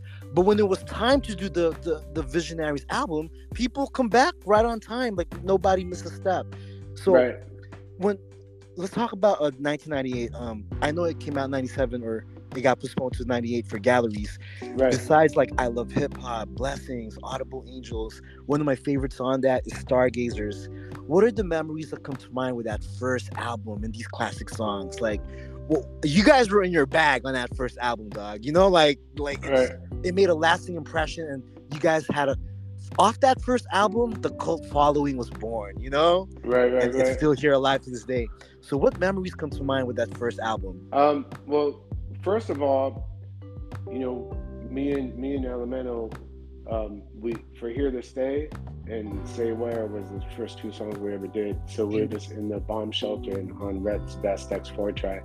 And I had made a beat, and we just he and I did our verses on Here to Stay, and then played it for the guys in the group. They're like, "Oh man, we got to get on this." So everyone got on it, and then me and him did Say Where, and it was just a mess around beat because it was actually the beat from LA Fresh that didn't even come out until Sophomore Jeans. That I was messing around, and we were trying to write to that beat, and then I was just like, you know what? I just started messing with the drums and speeding everything up, and just. And then James was hitting all kinds of keys on my ASR, and then we just like, that's funny, that's a funny ass beat. And then we're like, let's just make like a routine with both of us writing a verse and both of us rapping together, like Run DMC style, you know what I mean, or 2 of us rapping. So then we did that, and then Babu ended up throwing it on the world famous Beat Junkies Volume 1 mixtape, along with a bunch of dope stuff like Arsonist and Company Flow and all that. And we're like, wow, man, like that's dope. And so because we pressed it up as a single, and it was just supposed to be a white label. So then me, Rhett had booked a gig, and Babu booked a gig to play in Chicago, and it was with Percy P and this cat EC Illa from Chicago, and we all were going to do a show there. So we all went out together to Chicago, and we went to eat, and then we went back to the hotel, and me and Rhett were planning out the follow up to Kozmonautz. And out of nowhere, Elemental James says, "Oh, Babu was talking about, oh, yo, man, like, Say Where is so dope, man." And he was talking about that. And then James out of nowhere goes, "Why don't we just do a Visionaries album?" And then Babu looks at him and goes, and Rhett's like, "Word?" And then Babu's like, "Man, that would be, you guys should do that." And so when Babu co-signed, because Rhett was like, "Nah, man, we gotta do it. Follow up to keep calling me, man." And Rhett was like, "You down with that, kid?" I was like, "Hell yeah!" So that was where the idea formed to do the Visionaries record. Now, when we did the record, we're like, okay, everyone will get like 1 or 2 solo songs. So like I had Come On and Persistence. Riders Block had Couch Potato, and then Zen had Larry the Light Ones. Elemental had Rejoice and Praise, and then Bottom of the Barrel / Live Life, which was actually 3 songs because Elemento always has to record like 20 songs in like 2 days. And so we're like, okay, let's do that a combo song because he's always doing that, right? And then he's always been prolific. He's always been a prolific. Oh gosh, I mean, he always. I have maybe like I got a full album from him and Madlib. I got a full album from him and Babu. I got a full album from him and like every other producer you can name. That's never come out and no one's ever heard it. Like I got so many albums that he's done, including albums I've done with him. Like so many. Like I got so much material that he's never released that he's like, prolific. No, I'm good. And I was like, for his 10-pack, I was like, why don't we use one of those? He goes, nah, let's do all new albums. I'm like, okay. And we just did all new albums. So anyway, it's just him, and I'm like, I'm never gonna discourage him from making new albums. Like, I mean, he does it on his own, regardless. Yeah. So, but anyway, and then 2 Mix had Pope Mobile, and of course, the Evidence produced Audible Angels, which is to this day like one of my favorite songs ever.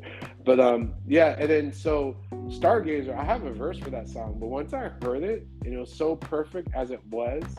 And it ends with Elementals saying, you know, off came the pants. I love Earth, yeah. I love Earth, yeah. But I'm taking existence to the next. Dude, after I go, this song is perfect. It doesn't need another rapper on it. I go, as long as it is, but it's a perfect length.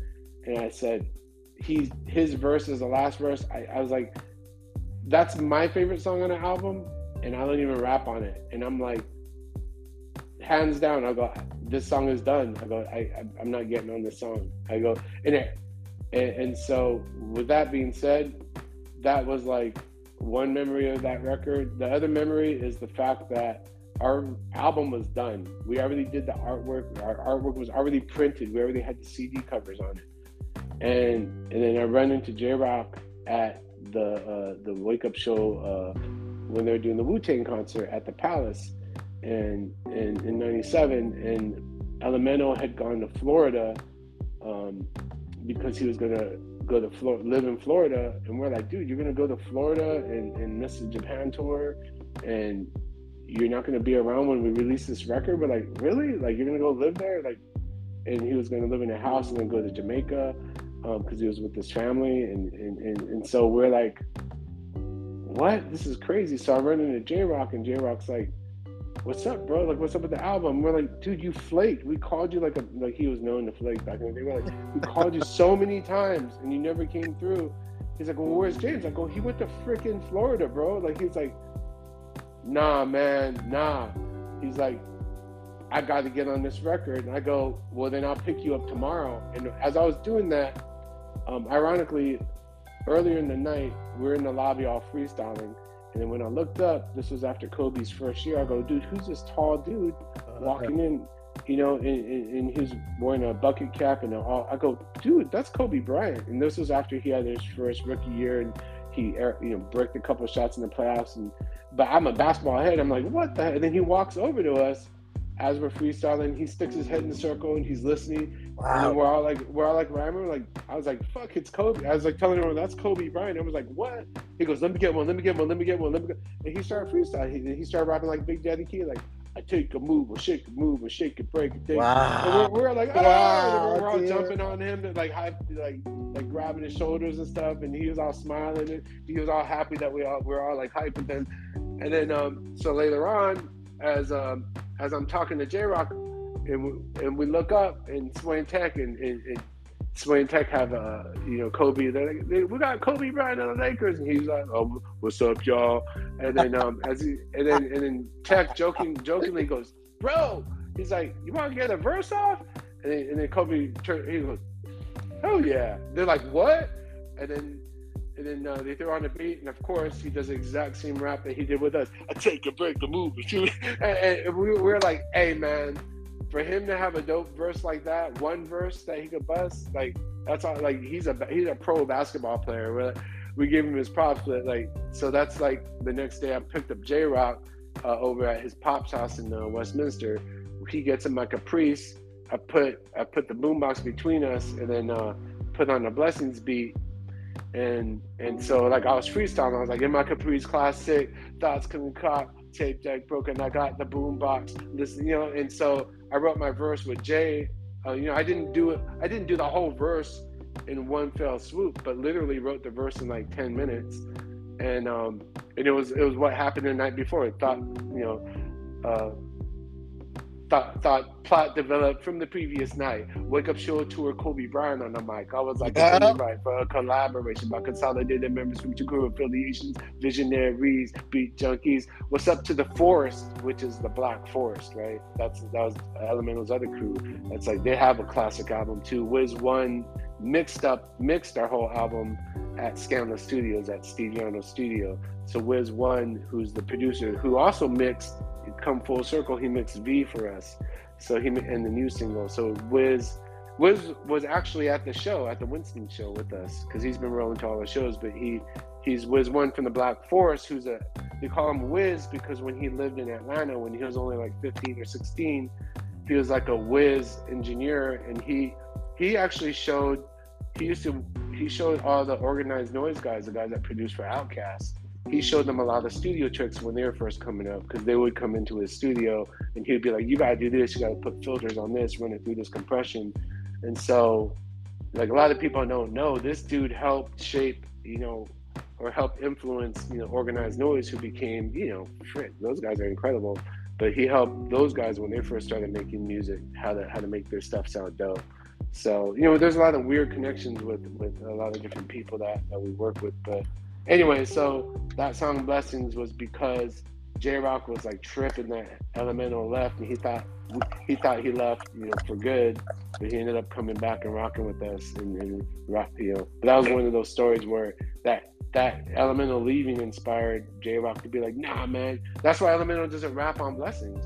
And James is like, that's the best song and that's the best thing that happened because I left, and then it came back and it sprouted. Like, probably our first big hit was Blessings, to be honest, and then Love Hip Hop ended up taking off after that. That was a B-side of Love Hip Hop, but Blessings Worldwide was like, man, that song was that song, we heard it every night on LA radio, which was a trip to us because they would play it every night, man. And, man.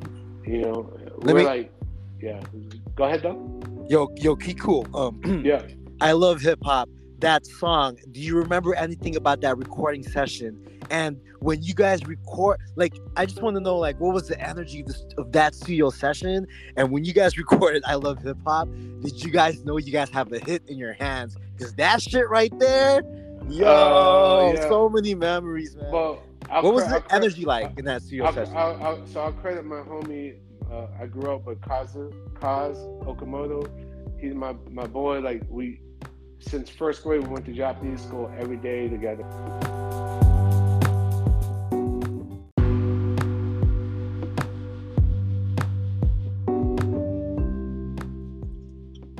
Yo, Kool, can you hear me? Mm-hmm. Yes, I apologize for that, bro. All good. Ladies and gentlemen, I've been having such a great time listening to this. So much history and so much info that I didn't know. So we're gonna pick up where we left off. So yep. I was asking you, what do you remember about recording I Love Hip Hop when that came out? Like, what was that energy in the session like? Like, did you know you guys have a hit on your hands when you guys recorded that? Well, the funny thing is that, when I made that beat, it was because my homie Koz was like, hey, do you have the wild style instrumentals? Like, oh yeah, guaranteed Rhett does. So I made the beat and I was like, oh, we got to do this. And Two Mix already had, he would always we would rock that chorus at shows. Like, whenever we were rocking, we'd be like, I love hip hop. I don't give a fuck because I love hip hop. Son got sons, always rock the spot. Yep. And Visionaries always rock. So we'd always do that. So when I played them the beat, it's simple to make, right? And then when I played the beat, because it's just a tribute to, like, hip hop, Alex was like, oh, we just got to use that chorus on this, and be like, yeah, it's a no-brainer. So we didn't even have to think about it. So when we wrote the verses, it was like one of those songs where the verses just come splattering out.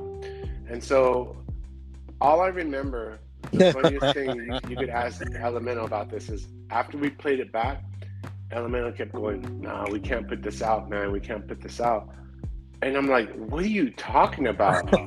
Yeah. He's like, no, we can't, man. He goes, That and then song, and then bro. he's like, we can't. He goes, it's just too catchy, too good. He's like, it's just gonna blow up. And we're like, why? He goes, I'm afraid of this song, man. Like he Yeah, seriously didn't want to put it out. He goes, and he was like, I that hate this song. song. He goes, I hate this song. He's like, I don't like this song. He goes, it's just, I go, it was so easy because it's exactly what it is. He goes, that's the thing. He goes, is it supposed to be that easy? Like, we just That song made is it and just crazy, spit it bro. out like it was nothing. And I was like, because that's what it is. It's that energy. Like, Yeah, that's what bro. hip hop is to us. Like, you just. So he knew you guys Yeah. got a monster Oh, in yeah. your hands. Like, No, yo, this one's bananas. If you ask him about it to this day, he's like, you remember how much I hated that song? Because I just knew. He's like, I was just so afraid that it was just going to explode. And I felt guilty that, you know, it's almost like you shouldn't have a song that's like this. You know what I mean? Like, he's like, it feels like art should be, you know, he's like, I go, yeah, it's not work because it's hip hop and that's what it is for us. And he's just like, yeah, this is so funny. If you talk to him about it, he knew. He goes, that song. He goes, this song. He goes, I don't care how many records it sells or not. He's like, this is a hit regardless. Like, it doesn't matter. Yeah. So we knew it. We knew. Yeah, ladies and gents, that song right there. Yo, let me ask you this: if you rate it from 1 to 3, 1 being the craziest, 3 being the most chill, when you play these songs, I Love Hip Hop, Sight for Sore Eyes, or Audible Angels, who do people go craziest for? For which joint? Like, from if you rate it from 1 to 3, like, what would be the craziest crowd reaction? Sight for Sore Eyes, I Love Hip Hop, or Audible Angels? Which one? Oh, it's definitely I Love Hip Hop because Yeah. no matter where we are in the world, even if they've never heard us, like we'll play some obscure town in like Austria or something, or no, not Austria, like Germany, because Austria we always play like Vienna. So, but some obscure town like Leipzig or something.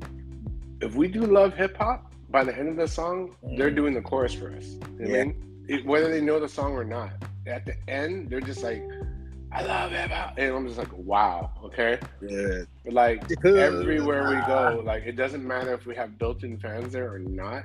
It always wins people over. Like everywhere in the world, I don't care where we play, that song always gets people open, which is, you know, that's a crowd winner no matter where you are. You know what I mean? Purity. You could be at you could be at a kindergarten and the kids will be singing it. You know what I mean? Like that song always hands down.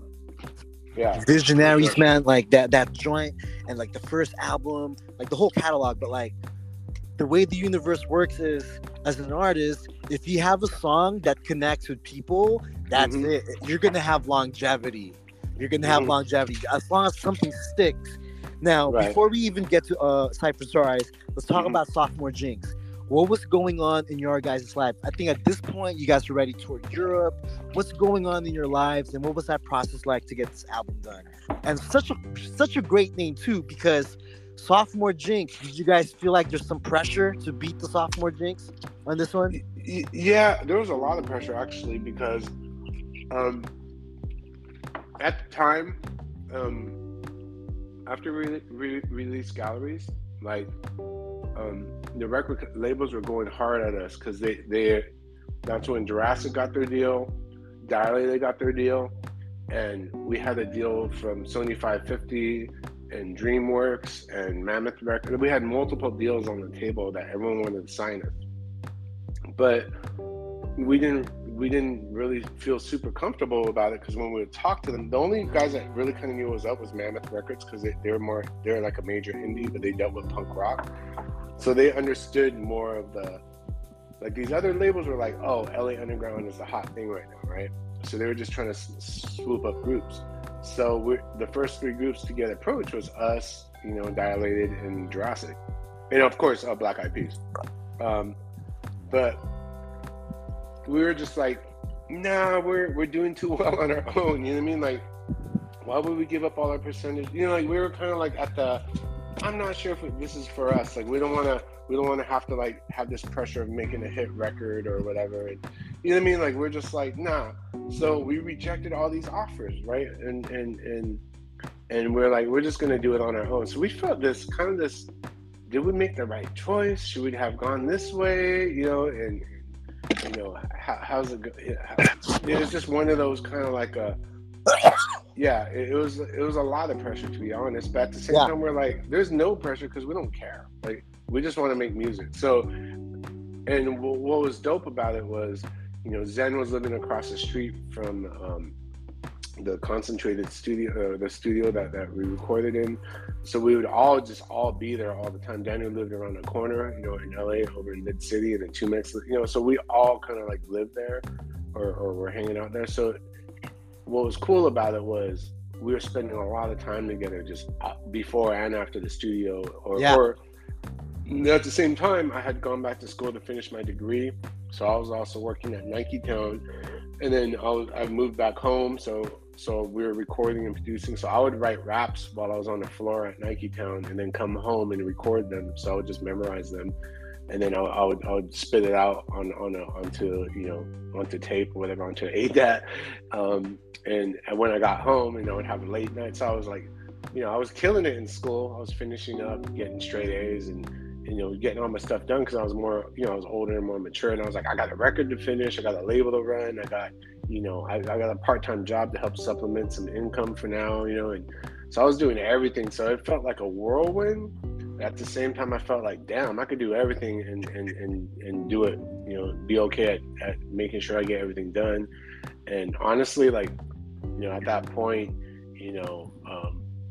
I started cutting down the weed smoke and stuff like that, just because I had a lot of things to balance, and I'm not saying one way or the other, but I was just like, I just need to prioritize and make sure that when I do things, I need to make sure that I do it at the right time. So all my friends, all the guys in the group are always just like, if I partake in something, it's like, oh man, it must be a special occasion because he's taking a hit, but it's just like, I just cherish, like, to me, it's regardless of what it is, I just had too much on the plate to be able to juggle that aspect of it into it too. I just felt like I'm better in certain spaces, handling things in a different way. But like I said, it was just lifestyle changes and mentality changes. But yeah, sophomore Jinx, though, man, it was super fun. And Todd Mumford, Mum's a Word, he engineered a lot of the stuff that we did in LA.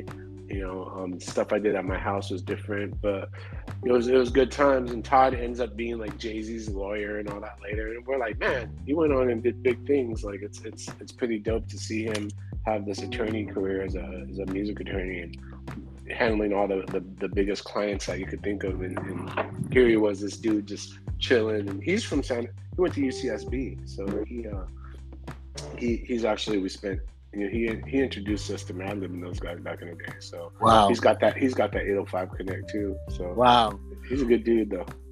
What would be your top 3 songs that meant a lot to you in sophomore Jinx? That really, from sophomore Jinx? Yeah. Top 3 songs that meant a lot to you. Well, for sure, LA Fresh. Yup. Just because, and like I said, that beat I made, during galleries, and it was actually a record Razkaz gave to me. Wow. So he was all stoked when he heard that song finally come out. And then I think for sure Come On Come All, because that was like a beat that I made, and it's actually another one of those beats that I had at a regular tempo, and then I just slowed it down and like did it like I just slowed it down to like the speed it is, because normally if you speed that sample up, you'll hear it. It was actually a beat, and then when I slowed it down, I was like, oh, I could just hear Zen and Alex chopping on this song. And I remember Elemento wrote a verse to it. He's like, I don't like my verse to this song, And I was like, I didn't ask you to put a verse on this. He got all mad at me. We had an argument over it. We laughed about it. He was like, I said, I didn't ask you to rap on this. I wanted, Alex and Zen to rap on that. He's like, you're a jerk. Like, even to this day, we laugh so hard. But I love that song just because I was like, I wanted 2 MCs and Rhett will have a DJ verse. Like, I don't know how to just at the end of a song. I want him to have a verse as a DJ. Like, because of my experiences, like being in scratch sessions, like at that very same house when we did Turntable Wizardry, that DJ video, I had a crazy session with Babu, Melody, me, and Cubert and Shortcut and Rhett. We were just scratching phrases in that bedroom, and I just had a beat on loop on my ASR-10. So just remembering what it was like to like have like a freestyle session with DJs, I was like, oh, Rhett should just get a verse off on this. You know what I mean? Like a DJ verse. So we would session out. We would switch every 8 bars or every 16 bars, and and we would just one guy would jump on, and we would just take a phrase. Like I would take an acapella of a record, and then see who could take that same phrase and break it down. And I was the least skilled, but I would always break it down differently because I was an MC. But I would take a phrase and I would take it back, and so then I was like, oh, that's ill. And then one guy would do it and just like do it crazy, different but dope. I never thought about doing this, and so like. Rhythmically, the phrasing and the chops on scratching is no different from chops as an MC, right? Because it's all rhythm. So learning that, I was like, okay, I want Rhett to get his verse off. And so that's why Come On to me, it was like creatively, I was like, that song to me, I was like, wow. And to this day at shows, it hits the mark, right? So yeah, man. Because performative is just like seeing the alignment of an MC and a DJ. So I think those 2 songs like really meant super a lot. And then the other song is on that, the last one that I'd say, Spiritual Warfare, one thing, like the verses, like I talk about Buddhism and James was like at that time born again. So it was kind of dope how religiously we dropped verses talking about the philosophies of our spiritual beliefs or whatever at the time. But so that's one for the back burner. But I think which we'll call it what's it not tipping the scale, is it tipping the scales? Yeah. Cheat, steal, kill. So that beat was the first beat that Rhett and I ever did together. Like I did the sample and Rhett did the drums. Wow. So that was the first time we like, because at one point, you're just making beats, but I was like, hey Rhett, I got a sample, can you do the drums? So that was one of the first songs that we did together like that. So and then just the way Zen and James wrote on it, I was like, yeah, I don't know, for some reason that sounds super special to me, just because of the whole feel of it, kind of dark, talking about the children, you know what I mean, and talking about just the state of kind of like how things were at the time, of just us being concerned with just how society was going, right, and how people were just into a bunch of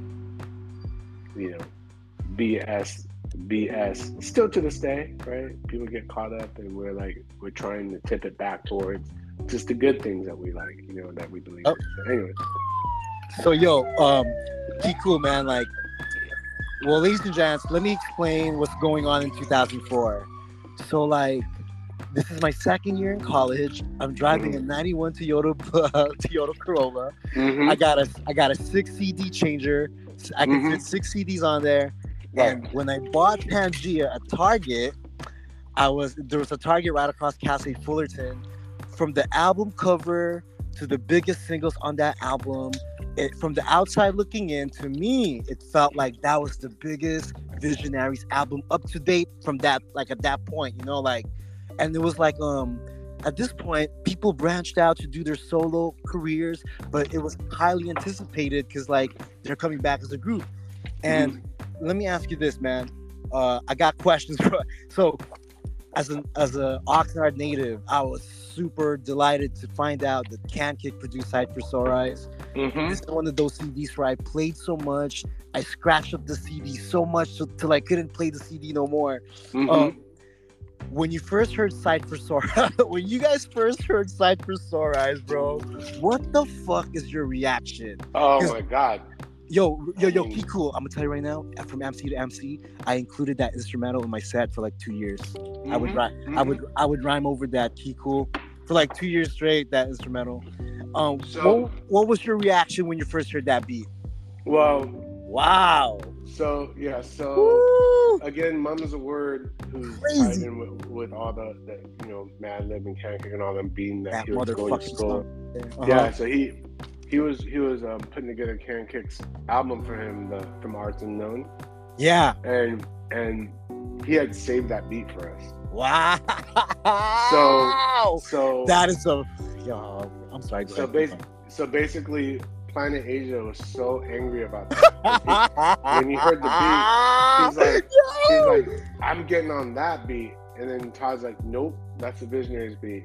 And Yes. Asia was like so angry about it that I remember when we played Moby's Area 51 show, and when that beat dropped, when we opened our set, as it's dropping, he's like, "You motherfuckers, that's that beat, yo!" That beat right like, there. Yeah, and you know, he's our friend and stuff, but he's like, "That's that," and that's exactly like I literally wrote that verse again in like 5 minutes because it was just like there was nothing you can spit on that won't be fire. It's that beat is just so incredible. Like we walked in and he played it, I was like, oh my gosh, boom, you know what I mean? And I think when I came in, because we were across the street at Zen's, I think I was the last one to jump on it, and because I was doing something. I was at work. I came home. I think I came back from work. I walked in the studio. Everyone had their verses. I was like, what in God's name? And I was just like, it's the anchor, man. Like, damn, but I'd rather rock a Michelle Young fatter. You know what I mean? Like, I was just like, that was it. Like, I didn't even the lyrics spilled on the page on its own because it's like there's 20 different things I wanted to write to that. You know what I mean? But it just all came out. You know? Yeah, that beat. And so that beat was for his Arts Unknown album. Wow. And then Babu put it on Duck Season, and that's right. That's right. He did. So that tied us over because we didn't have, you know, there's a big gap between 98 and 2000. So when that I remember when I went out to New York and I was in a studio session with Diamond D, and his weed guy came to drop off, and he was Alchemist's roommate. So this cat, and he was like, yeah. So his weed guy came, and he goes, "Hey, where you from?" And I'm like, "Oh, LA." He goes, "Oh man," he's like, "I'm so into LA underground hip hop." I go, "Really?" He goes, "Oh, I love Madlib. I love this." And he goes, "Oh man, this group, the Visionaries." And I looked at him, I started laughing, right? I go, "Visionaries?" I'm like, "I'm in the Visionaries." He goes, Yo, B, that's sight for sure eyes on that Duck Season. Yeah. That's what put me up on y'all, man. That can kick beat. And then Diamond D was like, who are you, bro? And I go, oh man, I rap too. And Diamond was like, damn, man. He goes, I guess I ain't relevant anymore. I go, bro, do you understand that Madlib's crew was called Crate Diggers Palette? Like, because we were fans of you, brother. Like, we grew up listening to, you know, Stunt Spunts and hip hop and all you. I go, you even produced for my man Raz. You did a remix for him that was the dopest Soul and Ice remix. I go, do you understand your inspiration to us? And that got him going because he was like, kind of like, because when he was in the session, he was honestly kind of like disengaged. I'm like, it disheartens me to see you not involved in your project, like just kind of like not really into it. I go, you're an inspiration to us, man. Yeah, man. But the fact that Can Kick beat had that cat, that New York cat was like, I'm up on all y'all shit now because of that. Check this out, ladies and gents. Like, I want to give a shout out to Reef for booking the Visionaries. I want to give a shout out to all the opening acts at Winston's that night. I've been following the Visionaries for sure, especially with these last 4 or 5 shows that they've been doing at Santa Ana, Knitting Factory, at the Yoast, the Ocean Beach show. I'm still high off that show. My natural high hasn't come down. Yo, Kiko, man, for real. My natural high hasn't come down from that show, man. I was telling Kool off air that it's such a class act because to all my MCs out there, like, no matter how dope you think you are, and sometimes as MCs we get caught up in their own ego and their own hype. No matter how dope you think you are, you're gonna feel super humbled when you get around some real legends. And what I mean is, you know, super professional, man. The Visionaries was the first one there to set up the merch. The Visionaries was the first one there to do sound check. True class act and professional, and shows true humility. They sat and watched all the opening acts patiently, and they got on stage and wrecked it.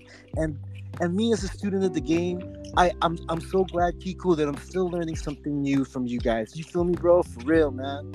Like, Oh man. humility does not exist in this industry no more, bro. And when I saw that and looking at everything you guys have accomplished, like, I'm humbled, man, and it keeps me going, bro. Thank you, for real.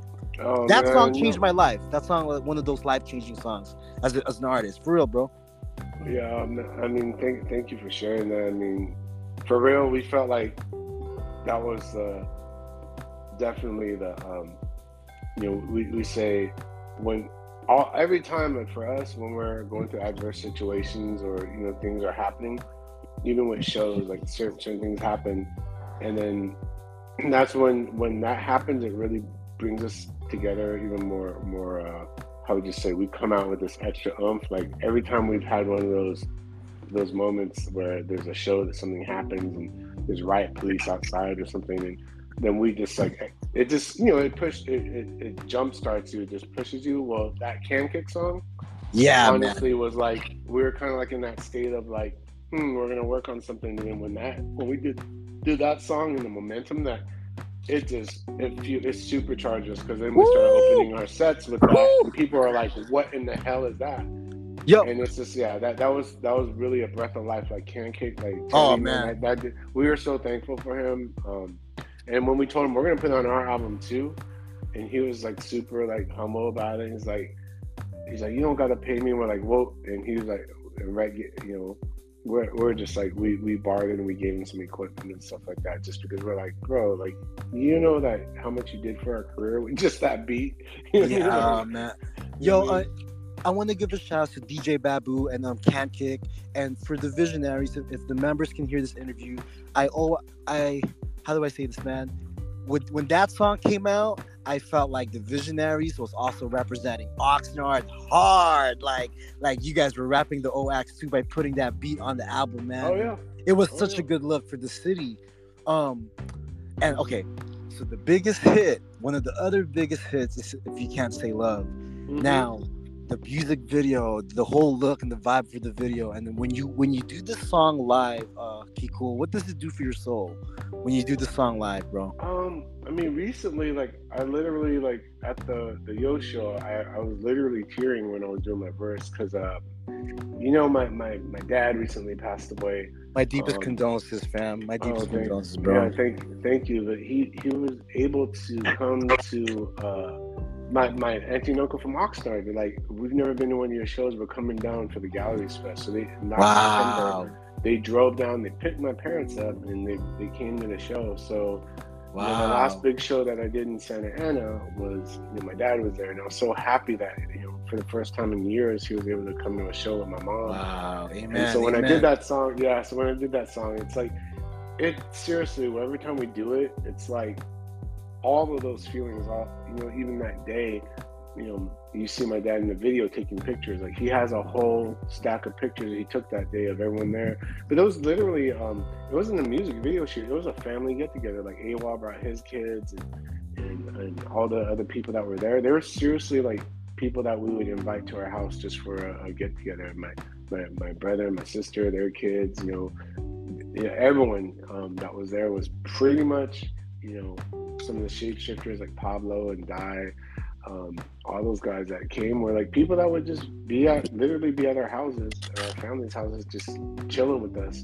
And so we were like, what you see there was actually like people just having a barbecue, and we just happened to get some verses off, and Andrew Gura, the director, was really like great at just making sure he was just capturing what was actually going on there. And so but that song was funny because when J-Rock gave us a beat, we're like, what in the world? This beat is like, it was so different. We're like, yeah, man. and so and then we told Rhett that we're gonna use that beat, and then because it has that feel to it, J-Rock, his one direction was, just don't make, just don't say love and make it like a love song or something like that, right?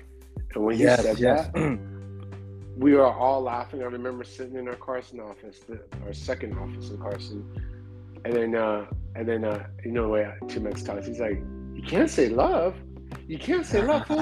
All right. let's make this chorus. That's And tight. literally, all of us, entries, 5 of us, we sat there and we're like, we're like, okay, it's gotta say, if you can't say love, like, so we're like, let's listen to the sample, and we all contributed like 1 or 2 words to it. Like literally, 5 of us collaborated to. Since you were always here, we wrote this song. Oh, how about time we share? Time we share. And if you can't say love, we started laughing. We're like, he's gonna hate us for this. So we almost wrote the song as kind of like the chorus was kind of like a joke. Like, let's see if he's gonna like tell us he hates our guts, or he's gonna tell us he loves us. Like, it's gonna be a love or hate thing. And so when we finally played the song for him, he had that grin like, you guys are dicks. And he goes, that song is incredible. You guys are assholes. We're like, you inspired us to make a whole song about what we loved and believed in just because you said don't write a... We're like, we're not going to write a love song. It's not going to be like a song about trying to mac with a girl. Like, it's going to be love, like true love, like love between brothers, families, mothers, kids, pets, whatever, like true love. So that's a funny story though. Yo, Kool, I know you got 3 hits. Like, in my opinion, right? Like, I think your 3 biggest hits, the group's 3 biggest hits, is I Love Hip Hop, Sight for Sore Eyes, and If You Can't Say Love. Mm-hmm. Now, let's forget about sales and streams. Let's forget about all of that. But just performing in front of a crowd and seeing their energy, which one you think is your biggest hit? Off the energy of the crowd alone. Which one do you think is like the biggest definitive Visionaries hit? Like, if aliens come down and they want to see what's the Visionaries' biggest hit, what would you want the people to give them? I mean, I would have to. So each one because all different vibes, yeah, all big hits though, for real. If You Can't Say love, definitely, it's like male and female, because like our female fans are like, everyone's always like, you guys always have all these beautiful women at your shows. I was like, because we're not misogynistic. We embrace everyone, right? Like, yes. We, you know, like you might hear the B word come out, but it's on a song or whatever, but it's like in context of something else, not calling a woman that, right? Like, it's always like in context of what we're talking about. It's not like, you know, we're never like, we love and respect our mothers and the mothers of our children. Like, we are like, so If You Can't Say love, I would say universally.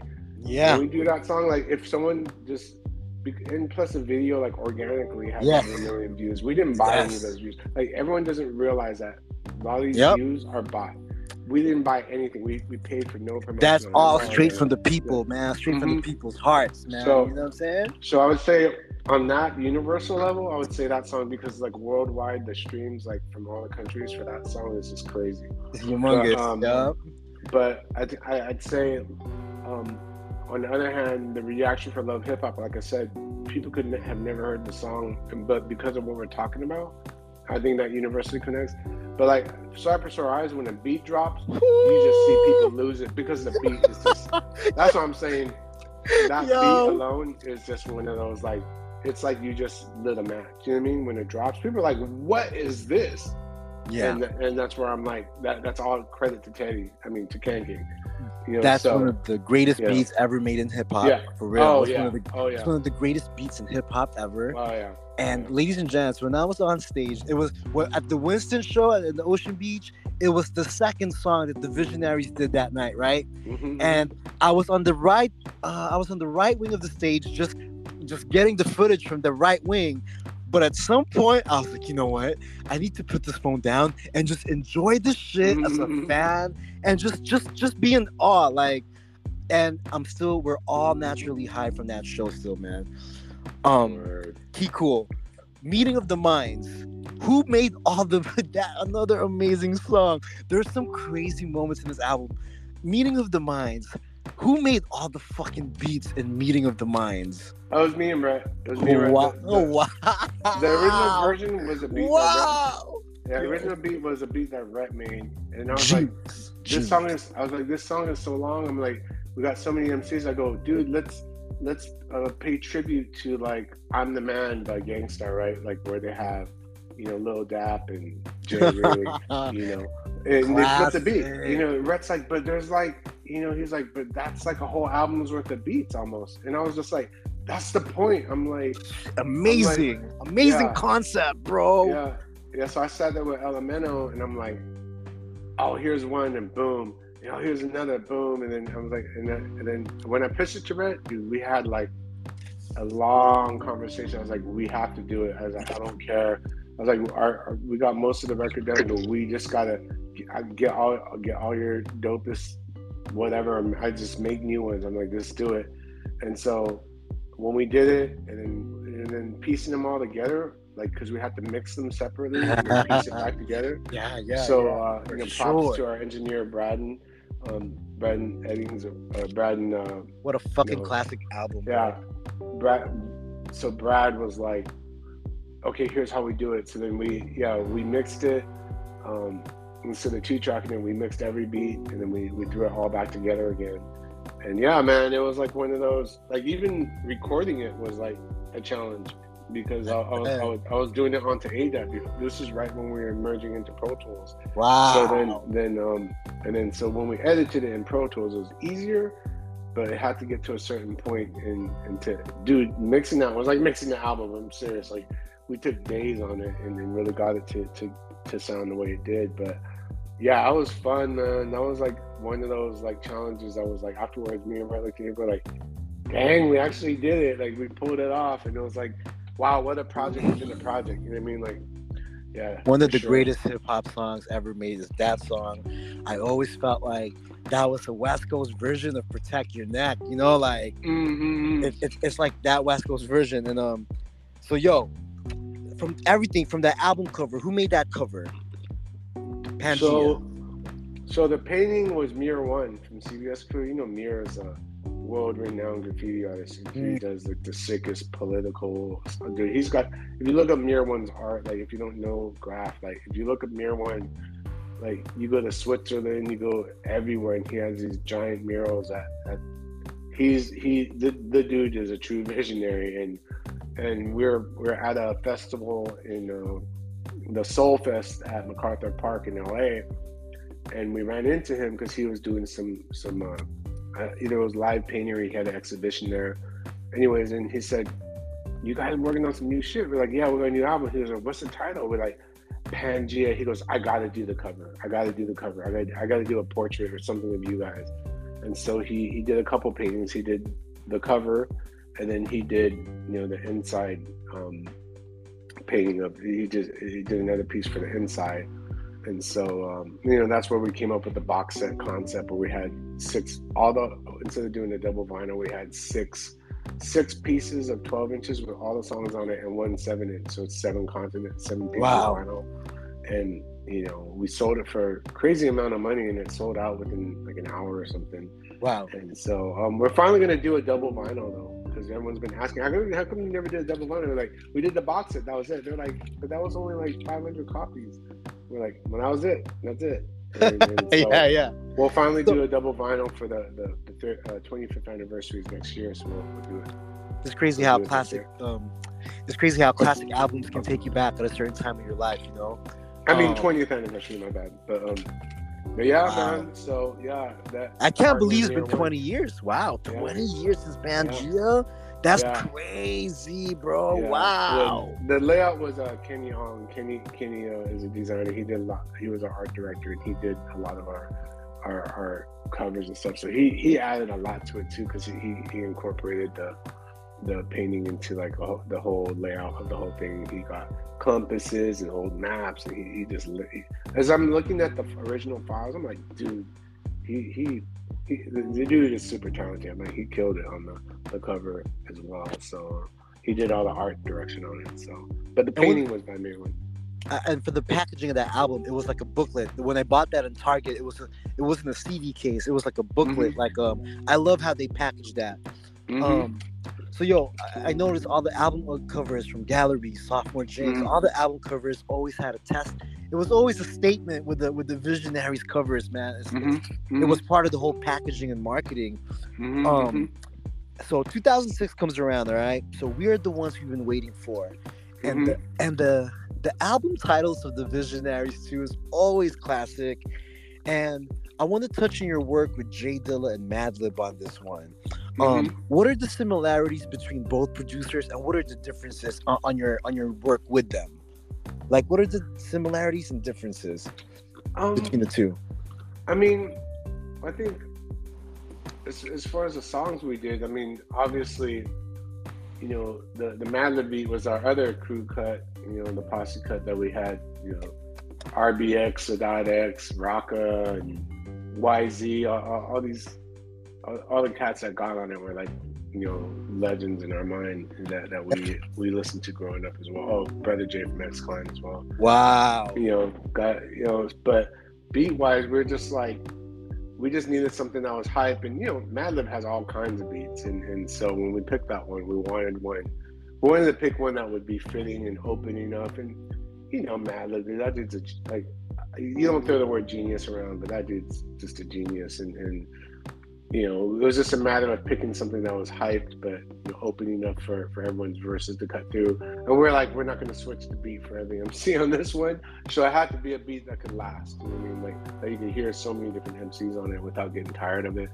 So with that beat, it just had a good energy about it. It was just really moving, and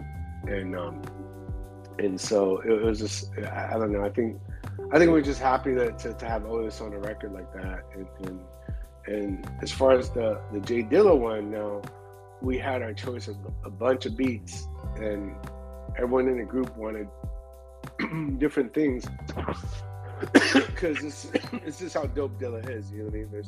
He has a lot of jazzy vibe ones, and then he has some that are just like in your face, grimy, you know, just hitting. But something about that sample and that beat with All Right just resonated. It was just sounded very. It was different, and it felt very uplifting. You know what I mean? Yes. The mood felt like kind of like when we heard "If You Can't Say Love." It was just It was like, it doesn't sound like any Jay Dilla beats that I could think of even to this day. And then, and Lil Dude, and also I don't know if in our minds, because we knew how sick he was, because Brett was DJing for him all through Europe and all that, so we already knew he was sick. So maybe like subconsciously, instead of getting like grimy and in your face, didn't like if it was like Slum Village days, or if it was right after, maybe it would have felt like, oh, this you know, even during the you know, the Madlib, the J-Lib record, like, okay, maybe we would have done something grimy and rough. But for some reason, I think we gravitated towards doing something that was kind of uplifting, just knowing the fragility of where he was, you know what I mean? And so I think that resonated more with us collectively. Yeah. So when we did the song All Right, like, you know, it was like a couple other cats were, you know, the whole feel was kind of like knowing people that we knew that were close to us passed or were sick and all that. And I think we just kind of, and also our state in our lives, like, you know, a couple of us, more of us were having kids, and I didn't have kids yet at the time, but I don't know, there's just like a lot of change happening, and we're at a different place. So I think we wrote that song with this kind of whole feel that was like I don't know, it was just up. Like I said, the mood of the beat just felt like it made you feel like stronger for some reason. It made you feel like some sort of it felt very uplifting. So that was like the two major differences between those songs, because, you know, honestly, like, I'm a fan of both producers, like hardcore, right? Obviously, like, who isn't? But for the choices that we made in direction, I think, you know, that's where we landed with it. And the hard thing about it was, you know, Dilla heard, or I don't even call him Dilla, you know, JD heard it, you know, before he passed and gave it, you know, we're glad that he gave it the thumbs up, he liked it, and it was like, yeah, word, you know, he told, you know, he gave his blessing on it and stuff like that, and then he passed like soon after, and so we didn't want to exploit the fact that we had done a song with him at all. It was going to be a single or whatever, and we kind of just put it in the back burner, didn't do a video. Like, we just felt like, and then it just didn't feel right, because it felt like everyone was kind of like, it was kind of like, didn't feel right that a lot of people were just kind of exploiting him. Yes. Or it felt, I don't know if they were, but it felt as if it felt that way, and we didn't want to be a part of that, you know what I mean? So we just kind of like let it lay low, and maybe in hindsight, maybe we should have done more, but we're just like, nah, like, he just let it. You know, we did a song with him. That's fine. Like, let's not exploit it, man. Like, this man, his, you know, his family's, you know, like, it just, that's just not us to do that. You know what I'm saying? Like, and then it was weird. Like, some other people got a beat tape of that, and they made a song, acted like it was their song, and I was just like, why would you do that, man? Like, that's just, he wouldn't have given it to you. You know what I mean? He knew it. Like, we worked with him on it. You know what I mean? Like, we didn't take it and just, you know, this is our song. You know what I mean? It's not just a mixtape where we're just taking his instrumental rap and saying, oh, well, this is my song. And his. Like, come on, man. Like, I don't know, something. It's just, that's where I'm just like, I feel a little weird about it sometimes, that people just say, oh, I work with JD, and I know a couple cats, I'm not going to name them, that did that. And I'm just like, well, he passed already. Like, no, it's not true, and they had to retract what they said about it. But this is not right. You mean the man has passed away? Just let his legacy be. I mean, stop trying to clout chase with someone that's passed. You know what I mean? So, anyway, For real. Yeah. So, ladies and gents, there was like I was telling Kool that these last two albums, 2006 and 2020, and V, especially, you know, there was quite a gap from 06 to 2020 for the V album to drop. What I was telling Kool is, I started hearing all five members shed some personal issues.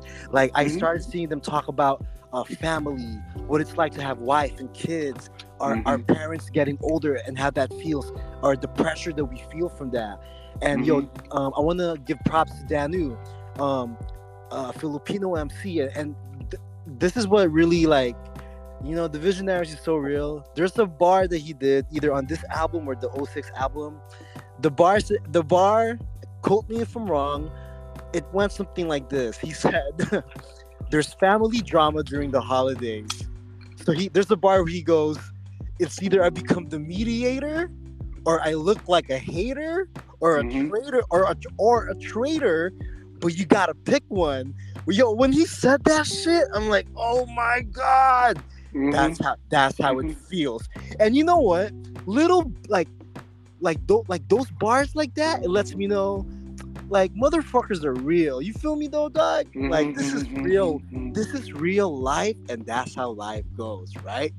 Right. That's how life goes, right? Right. And I really connected with that. So let me ask you this: like, 2020, for all of us who love 2Max and they're supporters of 2Max, you know, I love the loyalty and the camaraderie of the Visionaries, because when 2Max was very public and transparent about his health issues on Instagram, I see the group rally behind him and support him and raise funds, and I saw you guys come together regardless, no matter how long the last album has been.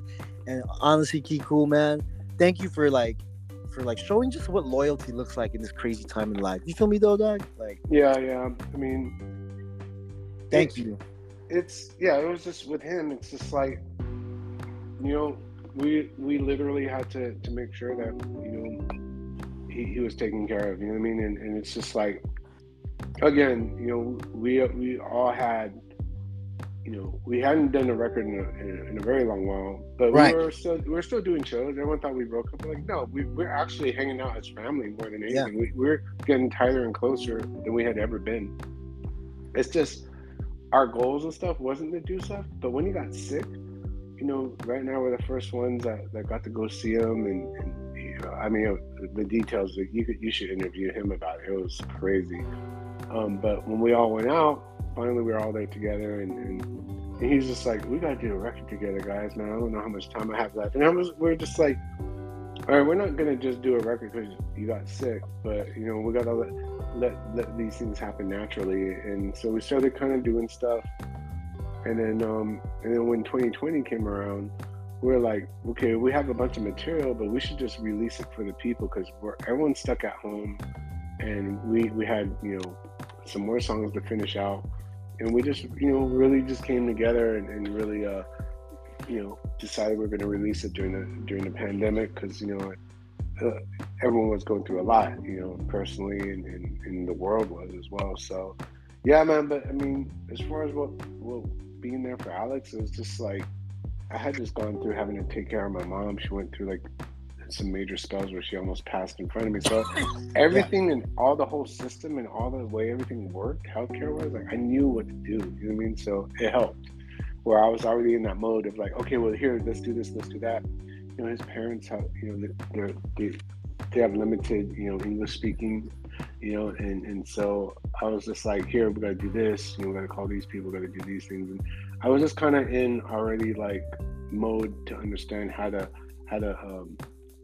what you call it, advocate for someone's health. So it helped, you know, and so all of us were just, you know, doing whatever we could, and we didn't think that the GoFundMe and all that was going to do what it did, but we're like, let's just do anything, because, you know, for artists, a lot of times healthcare and all that isn't really at the forefront of things, or the access isn't there. So, you know, we just did whatever we could, and it really, I mean, literally everyone, the community, the fans, friends, everyone came through in a big way, like financially helping them, you know, that was amazing. So, and, you know, to this day, like, we still appreciate every day we have together, like, regardless, you know, and I think that's changed a lot of our perspective of everything. Like, we're happy to get together and just rehearse. We're just happy to be in the same. We have Zoom calls every week from there. Good. Every week, you know, we all get on together and just talk junk, talk business, talk junk, whatever. But every week, consistently, we've been doing it since 2020. You know what I mean? And so it's dope, man. Like, I feel closer to my brothers than I've ever. You know what I mean? And we joke around, we have little, you know, arguments here and there, but it's never arguments. It's always been just constructive discussions. You know what I mean? And you know, it's different. Like, we've had our ups and downs where people are mad at each other and all that, but we work it out because we're all good people, and we learn how to communicate with each other. And we've all grown together, and it's not the same type of egos that you had when you first started. You know what I mean? And I'm just lucky that all the brothers, we're all good-hearted dudes. You know what I mean? Like, that's the reason why we became a crew, because, you know, like, you deal with a lot of people that are all ego and all that, but we all saw that in each other. We all love our parents. We all, you know, are humble in a way, and we're all beasts in another way. Like, you know, you see fools, you know, like, at the right time, like, oh man, like, fools are serious cats. Like, and that's what's funny is, like, when people see that side of us, they're like, oh, they didn't know, right? And I'm like, because you should never have to flex like that, only in times of emergency or whatever. But if you do, like, I'm telling you, the fakest, thuggiest thug of cats, like, they don't mess with cats in our crew, right? Because we don't act like that, but if, you know, it's just one of those things, right? Like, you don't have to posture if you know that you can handle yours, right? So, and that's where I'm like, that's why, like, you can call us what you want, we don't care. But if you're into us because you like what we're saying, it's because that's what we only say what we believe in.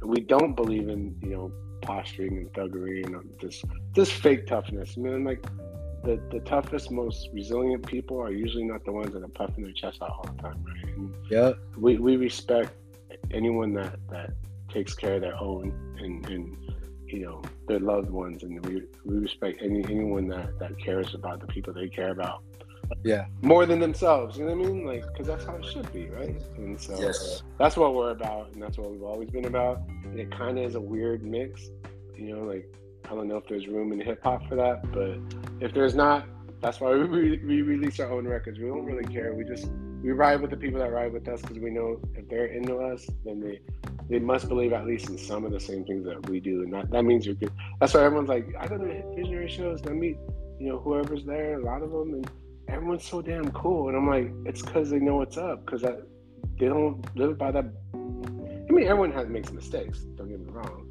but I'm saying majority of the people here are on that good stuff, like trying to be a good person. You know what I mean? Yes, sir. And we all try. We all make mistakes. I mean, trust me, we all do. But if you can learn and admit your mistakes and be humble and be like, my bad, I messed up, sorry, like, then you can mend those mistakes, right? And so that's what it's about, growth and continuous growth and change, and always being open to new ideas, right? And that's what it is in life, right? So, and that 2020 album V, it definitely reflects growth. It definitely reflects mistakes. Like, the music for those 15 joints, I'm not saying that it got darker, but I can't deny the fact that you can hear the influence of what COVID did to everyone's minds in that album, right? Oh yeah, It kind of reflected like maybe shit is dark because it was a dark time. What the fuck for everybody. And it's complex, right? It's complex because you go through different phases in your lives, right? But yeah, there's a certain cadence to it all, right? You could hear a reflection of what's going on just directly around us. There's a couple of things that we didn't include that were like a lot darker. You know what I mean? So, but it's definitely a reflection of just what the state, where we're at as far as like people, as far as the world, as far as what we're feeling, and questioning if we've made good or bad decisions, living with those, and as well as celebrating everything we had. You know what I mean? It's a more mature, how would you say, outlook, because when you have experiences, the multitude of experiences, then you realize, it's the shades of gray, right? It's not just black and white. So, then you start, your art starts reflecting that to your music because of what you've been through. You learn to articulate, how would you say, more in more complexity, because you have mixed feelings about everything, right? It's a mixture of it all, and you try to make sense of it. It's like everybody's still a b-boy, but these b-boys became grown men on this album. You feel me though, Kool? Everyone's content was like, it felt more serious. I can feel the pain in people's rhymes on this. When Danu said that shit, I you know what I'm saying? It got me, man. I was like, fuck, I feel exactly what he's talking about. And let me ask you this, man. With hip hop turning 50, I just want to say this out loud out there because it needs to be said. Like, when hip hop turned 50, and mad props to all the architects and all the founding fathers that came from NY. But when hip hop turned 50, it felt like the celebration really meant, let's celebrate New York hip hop. Now, with that being said, much love to them. But the contributions of groups like Dilated, the Visionaries, J5, Soul Submissive, Hyro, the Beat Junkies, what Filipinos contributed in turntablism and MCing and breaking, I felt like that was under-recognized in this 50th celebration of hip-hop. And I hope there's a promoter out there that can make a show happen where we gotta commemorate these guys, man. Like, your contribution to West Coast hip-hop is definitely like not forgotten, bro. The cult following is alive and well, man, for the Visionaries. Right. We out here. Hey, dog, we out here. We out here. Yeah. The promoters are booking the Visionaries, and the shows are still jam-packed, man. Crazy, sold out. Everything, nothing changed. You know what I mean? Do you feel good about that, Kool? We're trying, and we're trying to think of putting something together too.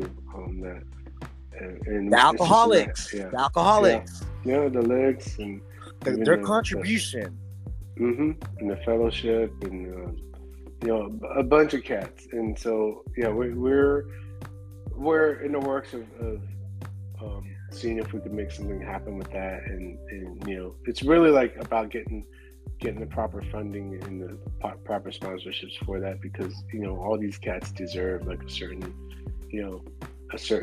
amount of financial financial gain from it as well. But rightfully so. Yeah.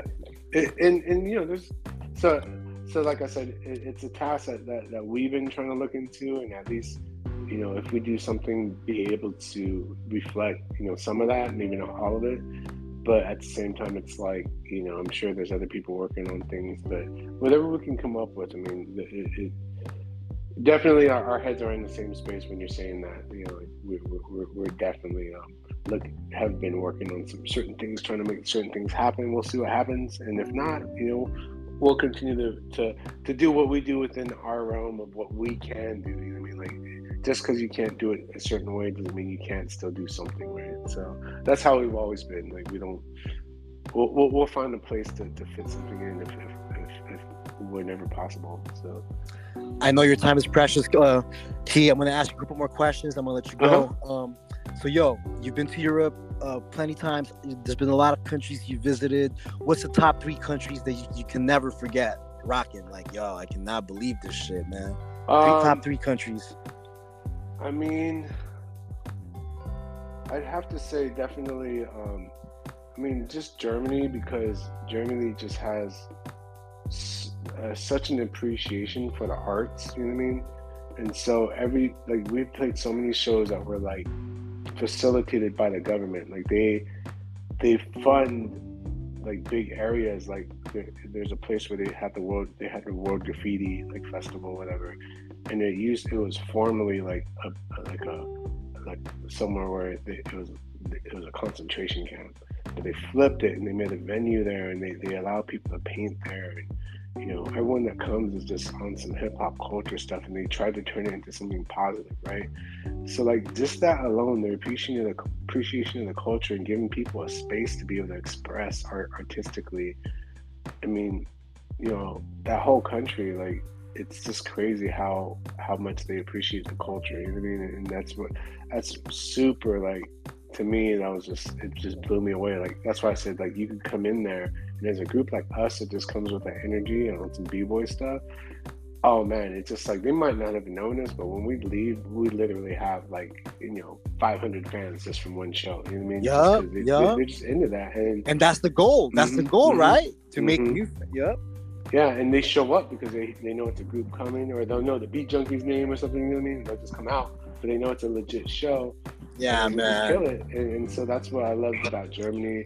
You know, Vienna, we played at this place called Club Flex, and the reason why it blew me away was it was an entire venue, and the guy says, you know, we're ranked one of the best sound systems in the world. He's like, I'll tell you, I bet you've never been to any studio that sounds better than this. And then he sat us hanging from the ceiling where the soundboard is, and he sat us down and he played some stuff for us, and I've never heard sound that good in my life. Like, you know, the whole venue.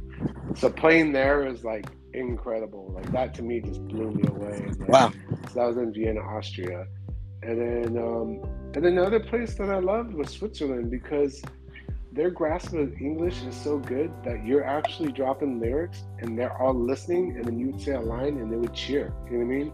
So that was like super dope, that they were actually like not honed in just on the energy, but you would say something and they'd be like, oh, you know, they would react to lines and stuff. And it was like, wow, that's dope. So, and of course, I mean, the last thing is always Japan. Japan is just this amazing regardless. You know what I mean? Like just the country, but yeah, I mean, it's just for me that's my motherland. So like going there is just incredible. Like from Osaka to Tokyo to Hiroshima to like every place we've toured out, like a lot of places in Japan. To me, it's always like I feel like I'm in a constant dream there. Like it just feels unreal. Like I'm like, I can't believe I'm here for music and we're getting paid to do this, and just meeting people there, and they're all so humble, and everyone's so excited about just everything. Like their just energy is so good. Like they're just super. I don't know. It just feels so genuinely like you just makes you almost feel embarrassed. Like wow, these people are so cool. Like it's just the camaraderie you make with just all the people there is just amazing. So that to me, like probably my top is there, but I didn't want to start with that because it's like home country. You know what I mean? So, but no doubt. Yo, Kool. Top 5 MCs that was a huge influence in your style, especially in your formative years, as becoming a young MC and just being in the industry. Like when you started making albums, who was like really influencing your styles in MC? Top 5 as an MC. I mean, not in any order. Any order or whatever. I would say KRS-One. Yes. Yup. KRS-One and Chuck D. Yeah. KRS-One because he was so hip hop, but also like intelligent and always cerebral. Like he was just the smartness on the dude. And then Chuck D just because, like I said, I wrote my first rhyme about my people, my culture, because not just Chuck D, but Public Enemy, but in general. But I just that inspired me just to want to write music that with meaning. You know what I mean? Like just to write raps with meaning. I was a huge Big Daddy Kane fan. Yeah. Just because he was just so nice with it. You know what I mean? like everyone drops Rakim, and honestly, like I love, like, trust me, Rakim is just like hands down like probably the top MC for Of everyone. course. But I don't know. I just had this something about Big Daddy Kane was just so. I don't know. He just had it, like everything. The swagger, a little bit more raw, a little bit more loud and raw, just, right? Yeah, and just his delivery was so clean, like, and that voice, funnier, a little wittier, a little funnier, wittier. Yeah. And then talking shit. He's talking shit a little bit more. Yeah. And then I would say huge influence to me was really like De La Soul, because and because they were like just themselves, you know what I mean? Like they could be like brainy and nerdy, they didn't really care, you know what I mean? Like, and so that you didn't have to be a certain swag, you could just be you know what I mean? I felt like they're always down to earth. And then in 1992, I kept a ticket stub. I went to a De La Soul show when Cuba and them were opening for him at the Townsend in San Francisco. I think 93 it was. And I was on next to the stage, and they were like, hey, it was 93. And they were like, oh, we're going to let some people freestyle. And they pulled some people out from the crowd. And then A+ from Hyro was there. And they're like, oh, A+ from Hieroglyphics right here on stage. So I just walked up. I go, hey, can I get on too? They're like, yeah, come up. So I got to freestyle with A+. Like they put on us after all the fans in the audience came up and tried to freestyle. Like two people did or whatever. And then me and A+ got to freestyle. And so I was like, fuck, man. And I remember Danu and everyone was in the crowd like, how the hell are you up there right now? I was like, I was the type of dude that just did whatever. Like I got my way into everything, right? Got myself on LA radio on my own by writing a letter. You know what I mean? Like I didn't care. I was just like, whatever. I'll try it. If they say no, what are they going to do? So then later on in 95, my first trip to New York for the Zulu anniversary, I went with Rhett and J-Rock and went Emil from Crooks and Castles, like a bunch of friends. We all went together, and we went and saw De La perform. They're doing the Styx's. We went. Styx's High just came out, and I was just chilling, talking to Mos, and I knew who he was, but he was just a young kid, and we were just chopping it up. He's like, "Oh, Saphir's on your album." We're talking about Kozmonautz and stuff, and then De La came out, and I was like, "Oh yeah," He's like, and then Posthumous was like, "Where do I know you from?" And I was like, San Francisco. He goes, the Townsend. Yeah. You were on stage, like you freestyled on stage with us. That's right. And I was like, how the fuck did he remember that, right? He's like, man, I'm tired here. Let's sit down on the curb. He's like, what's been going on with you? And I'm just like, this dude's just chilling, talking to me like a normal ass person, right? Yeah. So humbling.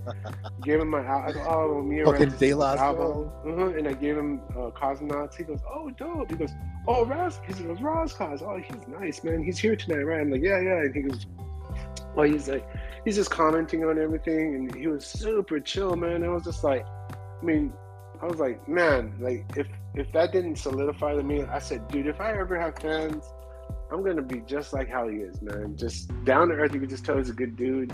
And both of them, they're like super just chill, just like, hey, what's up, bro? Like I was just like, wow, that's crazy. Like these guys are just normal, down to earth dudes, just like how I imagined it to be. Because you know how they say, don't meet your heroes or dicks sometimes. I was like, man, these dudes are just cool as shit. Like, and that's where I was like, man, if I ever have fans or if I ever meet people, I was like, that's exactly how I'm gonna be. Like, never change. Like, because you shouldn't. Like, why would you? So, but that solidified it with me. I was just like, hands down, these dudes are like my biggest influence in that way.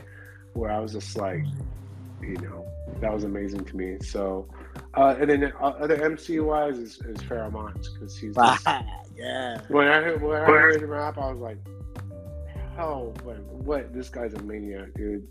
He's a maniac, yo. Heard the first organized album. I mean, both of them, him and Poe, the way they're doing syncopated rhymes, but I was just like, this dude's a monster, dude. And so I just love Pharoah. So like, I would say like, to me, like stylistically, him and Micah 9 too. When I first heard Micah 9, I was like, oh my god, this guy's crazy in the way. Super underrated, man. Oh yeah. He was not mentioned, and like it's kind of crazy. Like when they talk about these top 50 MCs list, what's up, man? How come you guys be leaving out Pharoah Monch? I don't know about all that.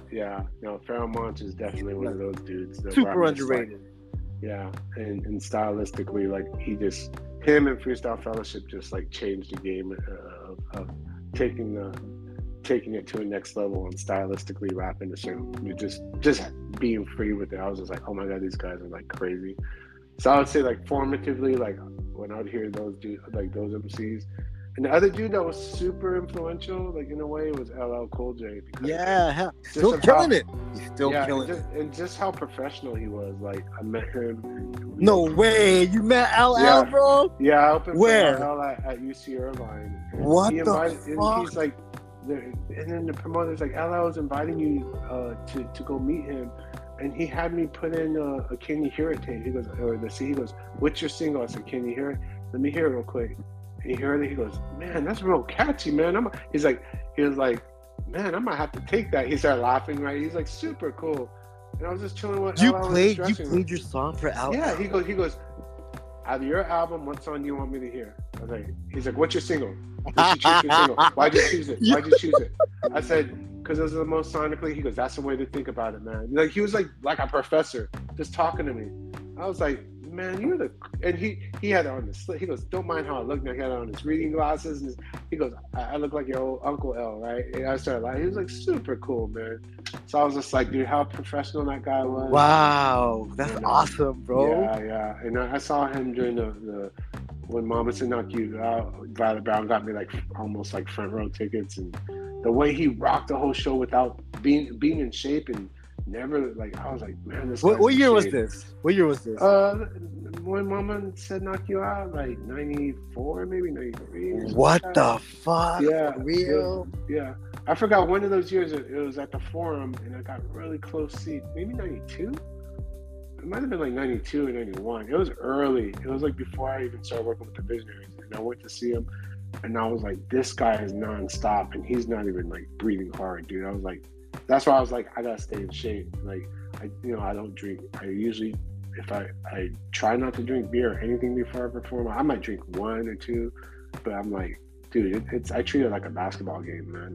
The shoes are everything. Because after seeing him, I'm like, man, he was running, screaming, doing all his songs without losing his breath, and he was like, yeah. So,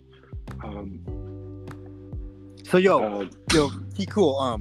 Yeah. As far as like production, like like your top 5 albums that definitely influence how you see production and your lyrical content. Like, like you have a big role in crafting the Visionary sound, and of course, like everybody got their own style of lyricism, but like just top 5 albums that you're like, yo, this is what inspire my albums to sound like. What would that be? I would say Portishead Dummy. Wow. That whole thing just blew my mind, man. And yeah, Portishead Dummy for sure. I want to say Low End Theory because first time I ever heard Low End Theory was in my buddy Kenny's Supra, and he had a system, and we sat there and listened to the album maybe 5 times straight in his driveway, like literally front to back, going, put on again, put on again, put on again. This record sounds so crazy. Put on again, like just the perfect like bumping / dope samples. Just the way it just sonically sounds so dope, and the way Bob Powers mixed it and all that is just incredible. Wow. What else? And then, I mean, honestly, Enter the Wu-Tang. Yeah. 6 Chambers. I got that like months before it came out because I was writing the articles for UCLA. They gave me like a demo version of it, and I have the tape still.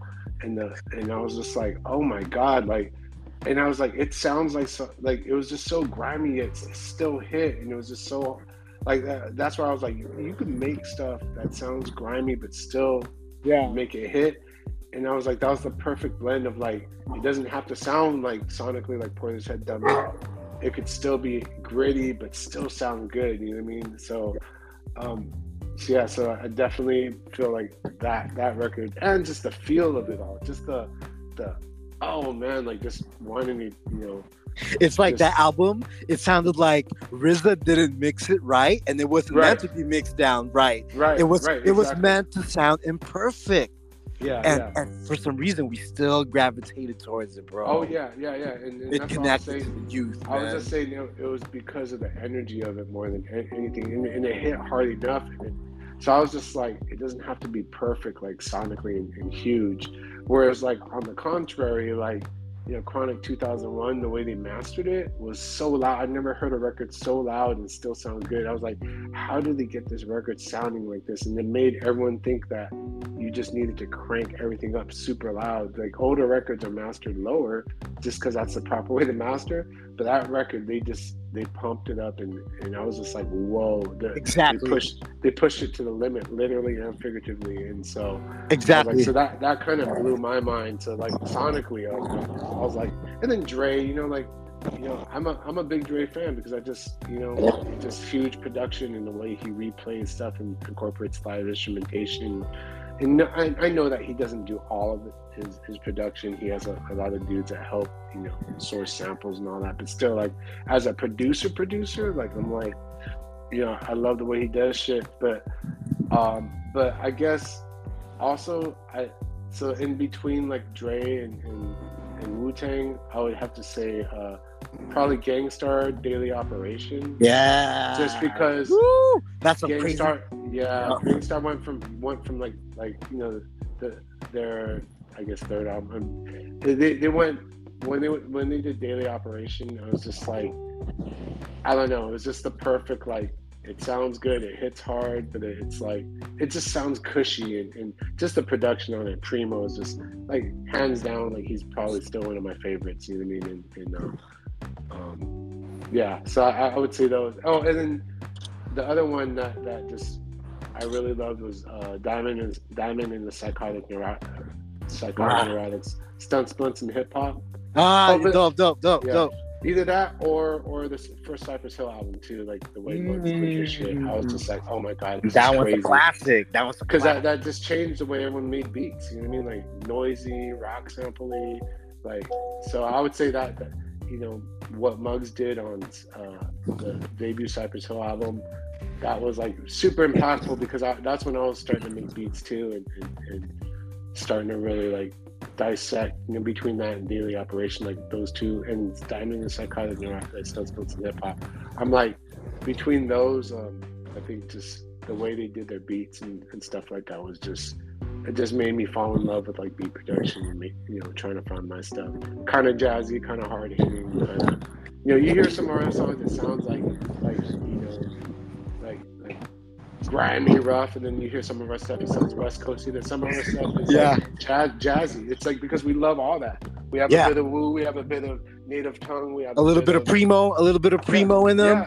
And the fact that where I grew up in the Roadium and seeing Dre and all that, our connections to NWA are very close. Elemento rode with Eazy-E and stuff when he was a youngster. So and DJ Speed. So like we grew up around all that. So. Growing up around the West Coast, like we're definitely West Coast heads too, but we love East Coast hip hop too. So it's like you hear a bit of it all in our music and some reggae. I hear a lot of reggae and Visionaries music. Oh yeah, for sure because reggae because of island influence, right? And so and we of course we grew up with a lot of reggae too. Being Cali heads, you know what I mean? Like, so it's a little bit of it all, But those are my favorite records that I just named. Like as far as like production wise, I was always those are the ones I remember going, oh my gosh, what is this? But Pour This Head Dummy, that changed my whole brain, man. When I heard that, I was like, oh my god, man. Jeff Barrow's that dude. His production is so dope. He said he made those beats for rappers, but where he grew up, there was no rappers. And then so when he got what's her name, Beth Gibbons, when he got her on there. And her voice is just so amazing, but just his production, I was like, wow, this stuff is crazy. Let me ask you this, Kiku, last but not the least, before I let you go. So, I know that like you're a real true lyricist too. Like I see it with the growth of every album, and as a songwriter, sometimes you lose inspiration, sometimes we have a lot of it. As far as becoming a father and becoming a husband and raising a family, how does that influence your outlook on the music industry, how you present yourself out there with the music? How does it play a role in your lyricism, in your songwriting? I think it just it makes me want to make things that are more meaningful. I want, like I said, I hope one day my grandkids are listening, because I'm conscious of like our legacies are going to be stuff that we put in music. People listening to us and what we say. So I'm glad we've never done tongue-in-cheek type of stuff. I mean, I've said a few things before where I'm like, yeah, maybe I shouldn't have said that. You know what I mean? But you just become feel more responsible and aware. And at the same time, you want to be complex and dope, and you want to have layers. And it just makes me I just feel more responsible to not just be dope, but to be aware of just trying to give nuggets of life lessons and messages. And so, like, even when we do, like, what we would say, oh, just a no subject, like, it's not bragging and boasting about who we are or what we have. It's about, it's more of about who we are, what we experience, not what we have and what we're, it's not about what you would typically think, MCs and a lot of times brag about. Like, it's not mean. Like, everyone has something that's meaningful to them. For me, it's family, it's my experiences, or just reflections of our environment and stuff, as more so than, I got a lot of freaking money. Like, that doesn't matter. Like, that's not, to me, that's inconsequential. That's just something that you need to survive within the system we're in. But at the same time, that's not the end all be all. And it's got to be a balance, because you can't not have money. You can't not work. You got to work still. You got to bring in income. So you got to feed your family still, of course. It's not just about that, though. So that's why, like, when I write, it's just kind of like what's happening at the time. Because sometimes it's like, damn, it's a struggle right now. Let's write about the struggle, and how am I going to get through it, and what's going to bring me strength through the struggle, right? And so, and that's what's inspiring, right? Like, it could just be daily stuff. It could be family stuff.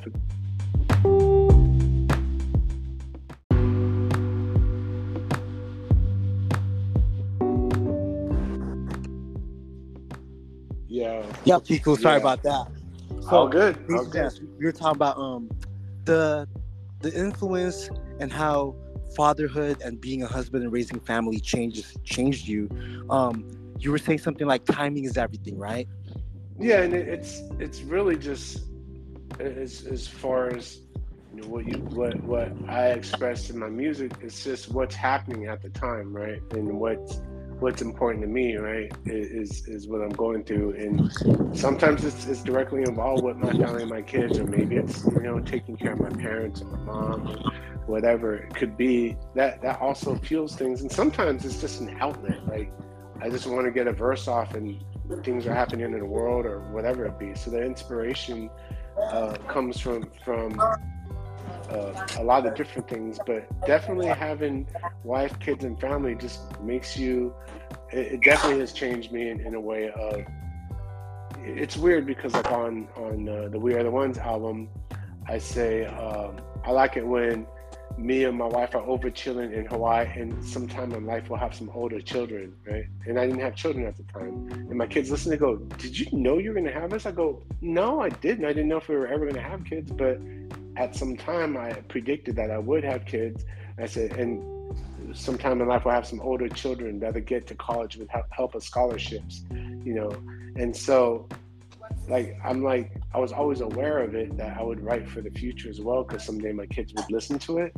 And so that's why being aware of that hasn't changed, but now that they're actually here and that they may have their own families one day, I just want to be like something that hopefully when their kids or their kids or whatever listen to it, they're like, oh man, these guys were dope. And they talked about really relevant stuff that we practice today as people. You know what I mean? Like the way of thinking, the way of caring for each other, the way of being a solid, humble person that's there for people, being a beast when you need to at the right time, yes. But holding it back at the right time too, right? Like it's like just knowing, just understanding the ebb and flow of life and trying to do the right thing at the right time, but also not always overthinking it. Sometimes just going with what you feel is right. You know what I mean? And it's a balance, right? It's always a lesson. And so you know, that's how it's helped. Is it's helped me kind of know it's not just about me, and it never was. You know what I mean? And that's where the kids are a constant reminder. You know what I mean?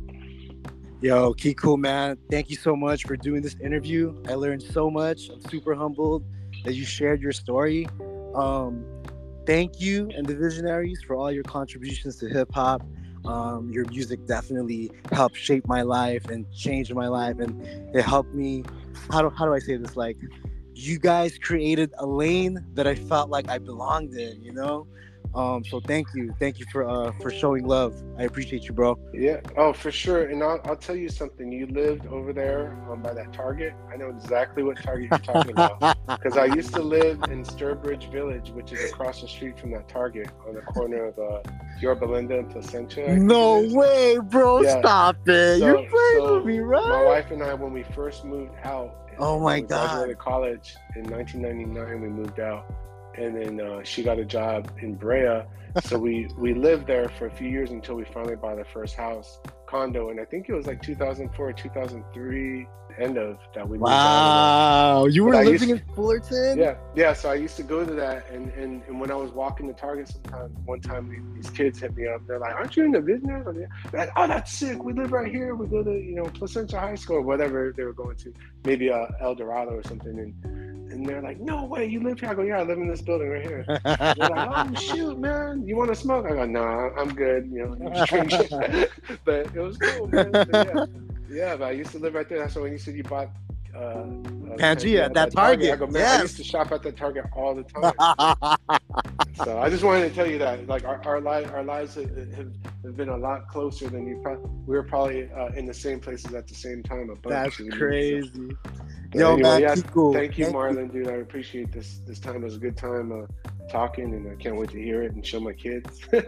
I'll be in touch with you through text, all right? But yep. I know you got to get back to the family, but let me give you a call sometime this week, just to kind of like recap on some of the I'll just give you updates on the episode, all right? For sure. I don't want to take up too much of your time. Thank you, bro. Man. Thank you, man. MD Podcast, we did it. Hip hop heads. Yeah. This one's for you. Yo, I love hip hop, and in the truest sense of the form, man. Like, thank you for doing this, Kool. Yeah, man. Thank you for having me. All right, people. Peace.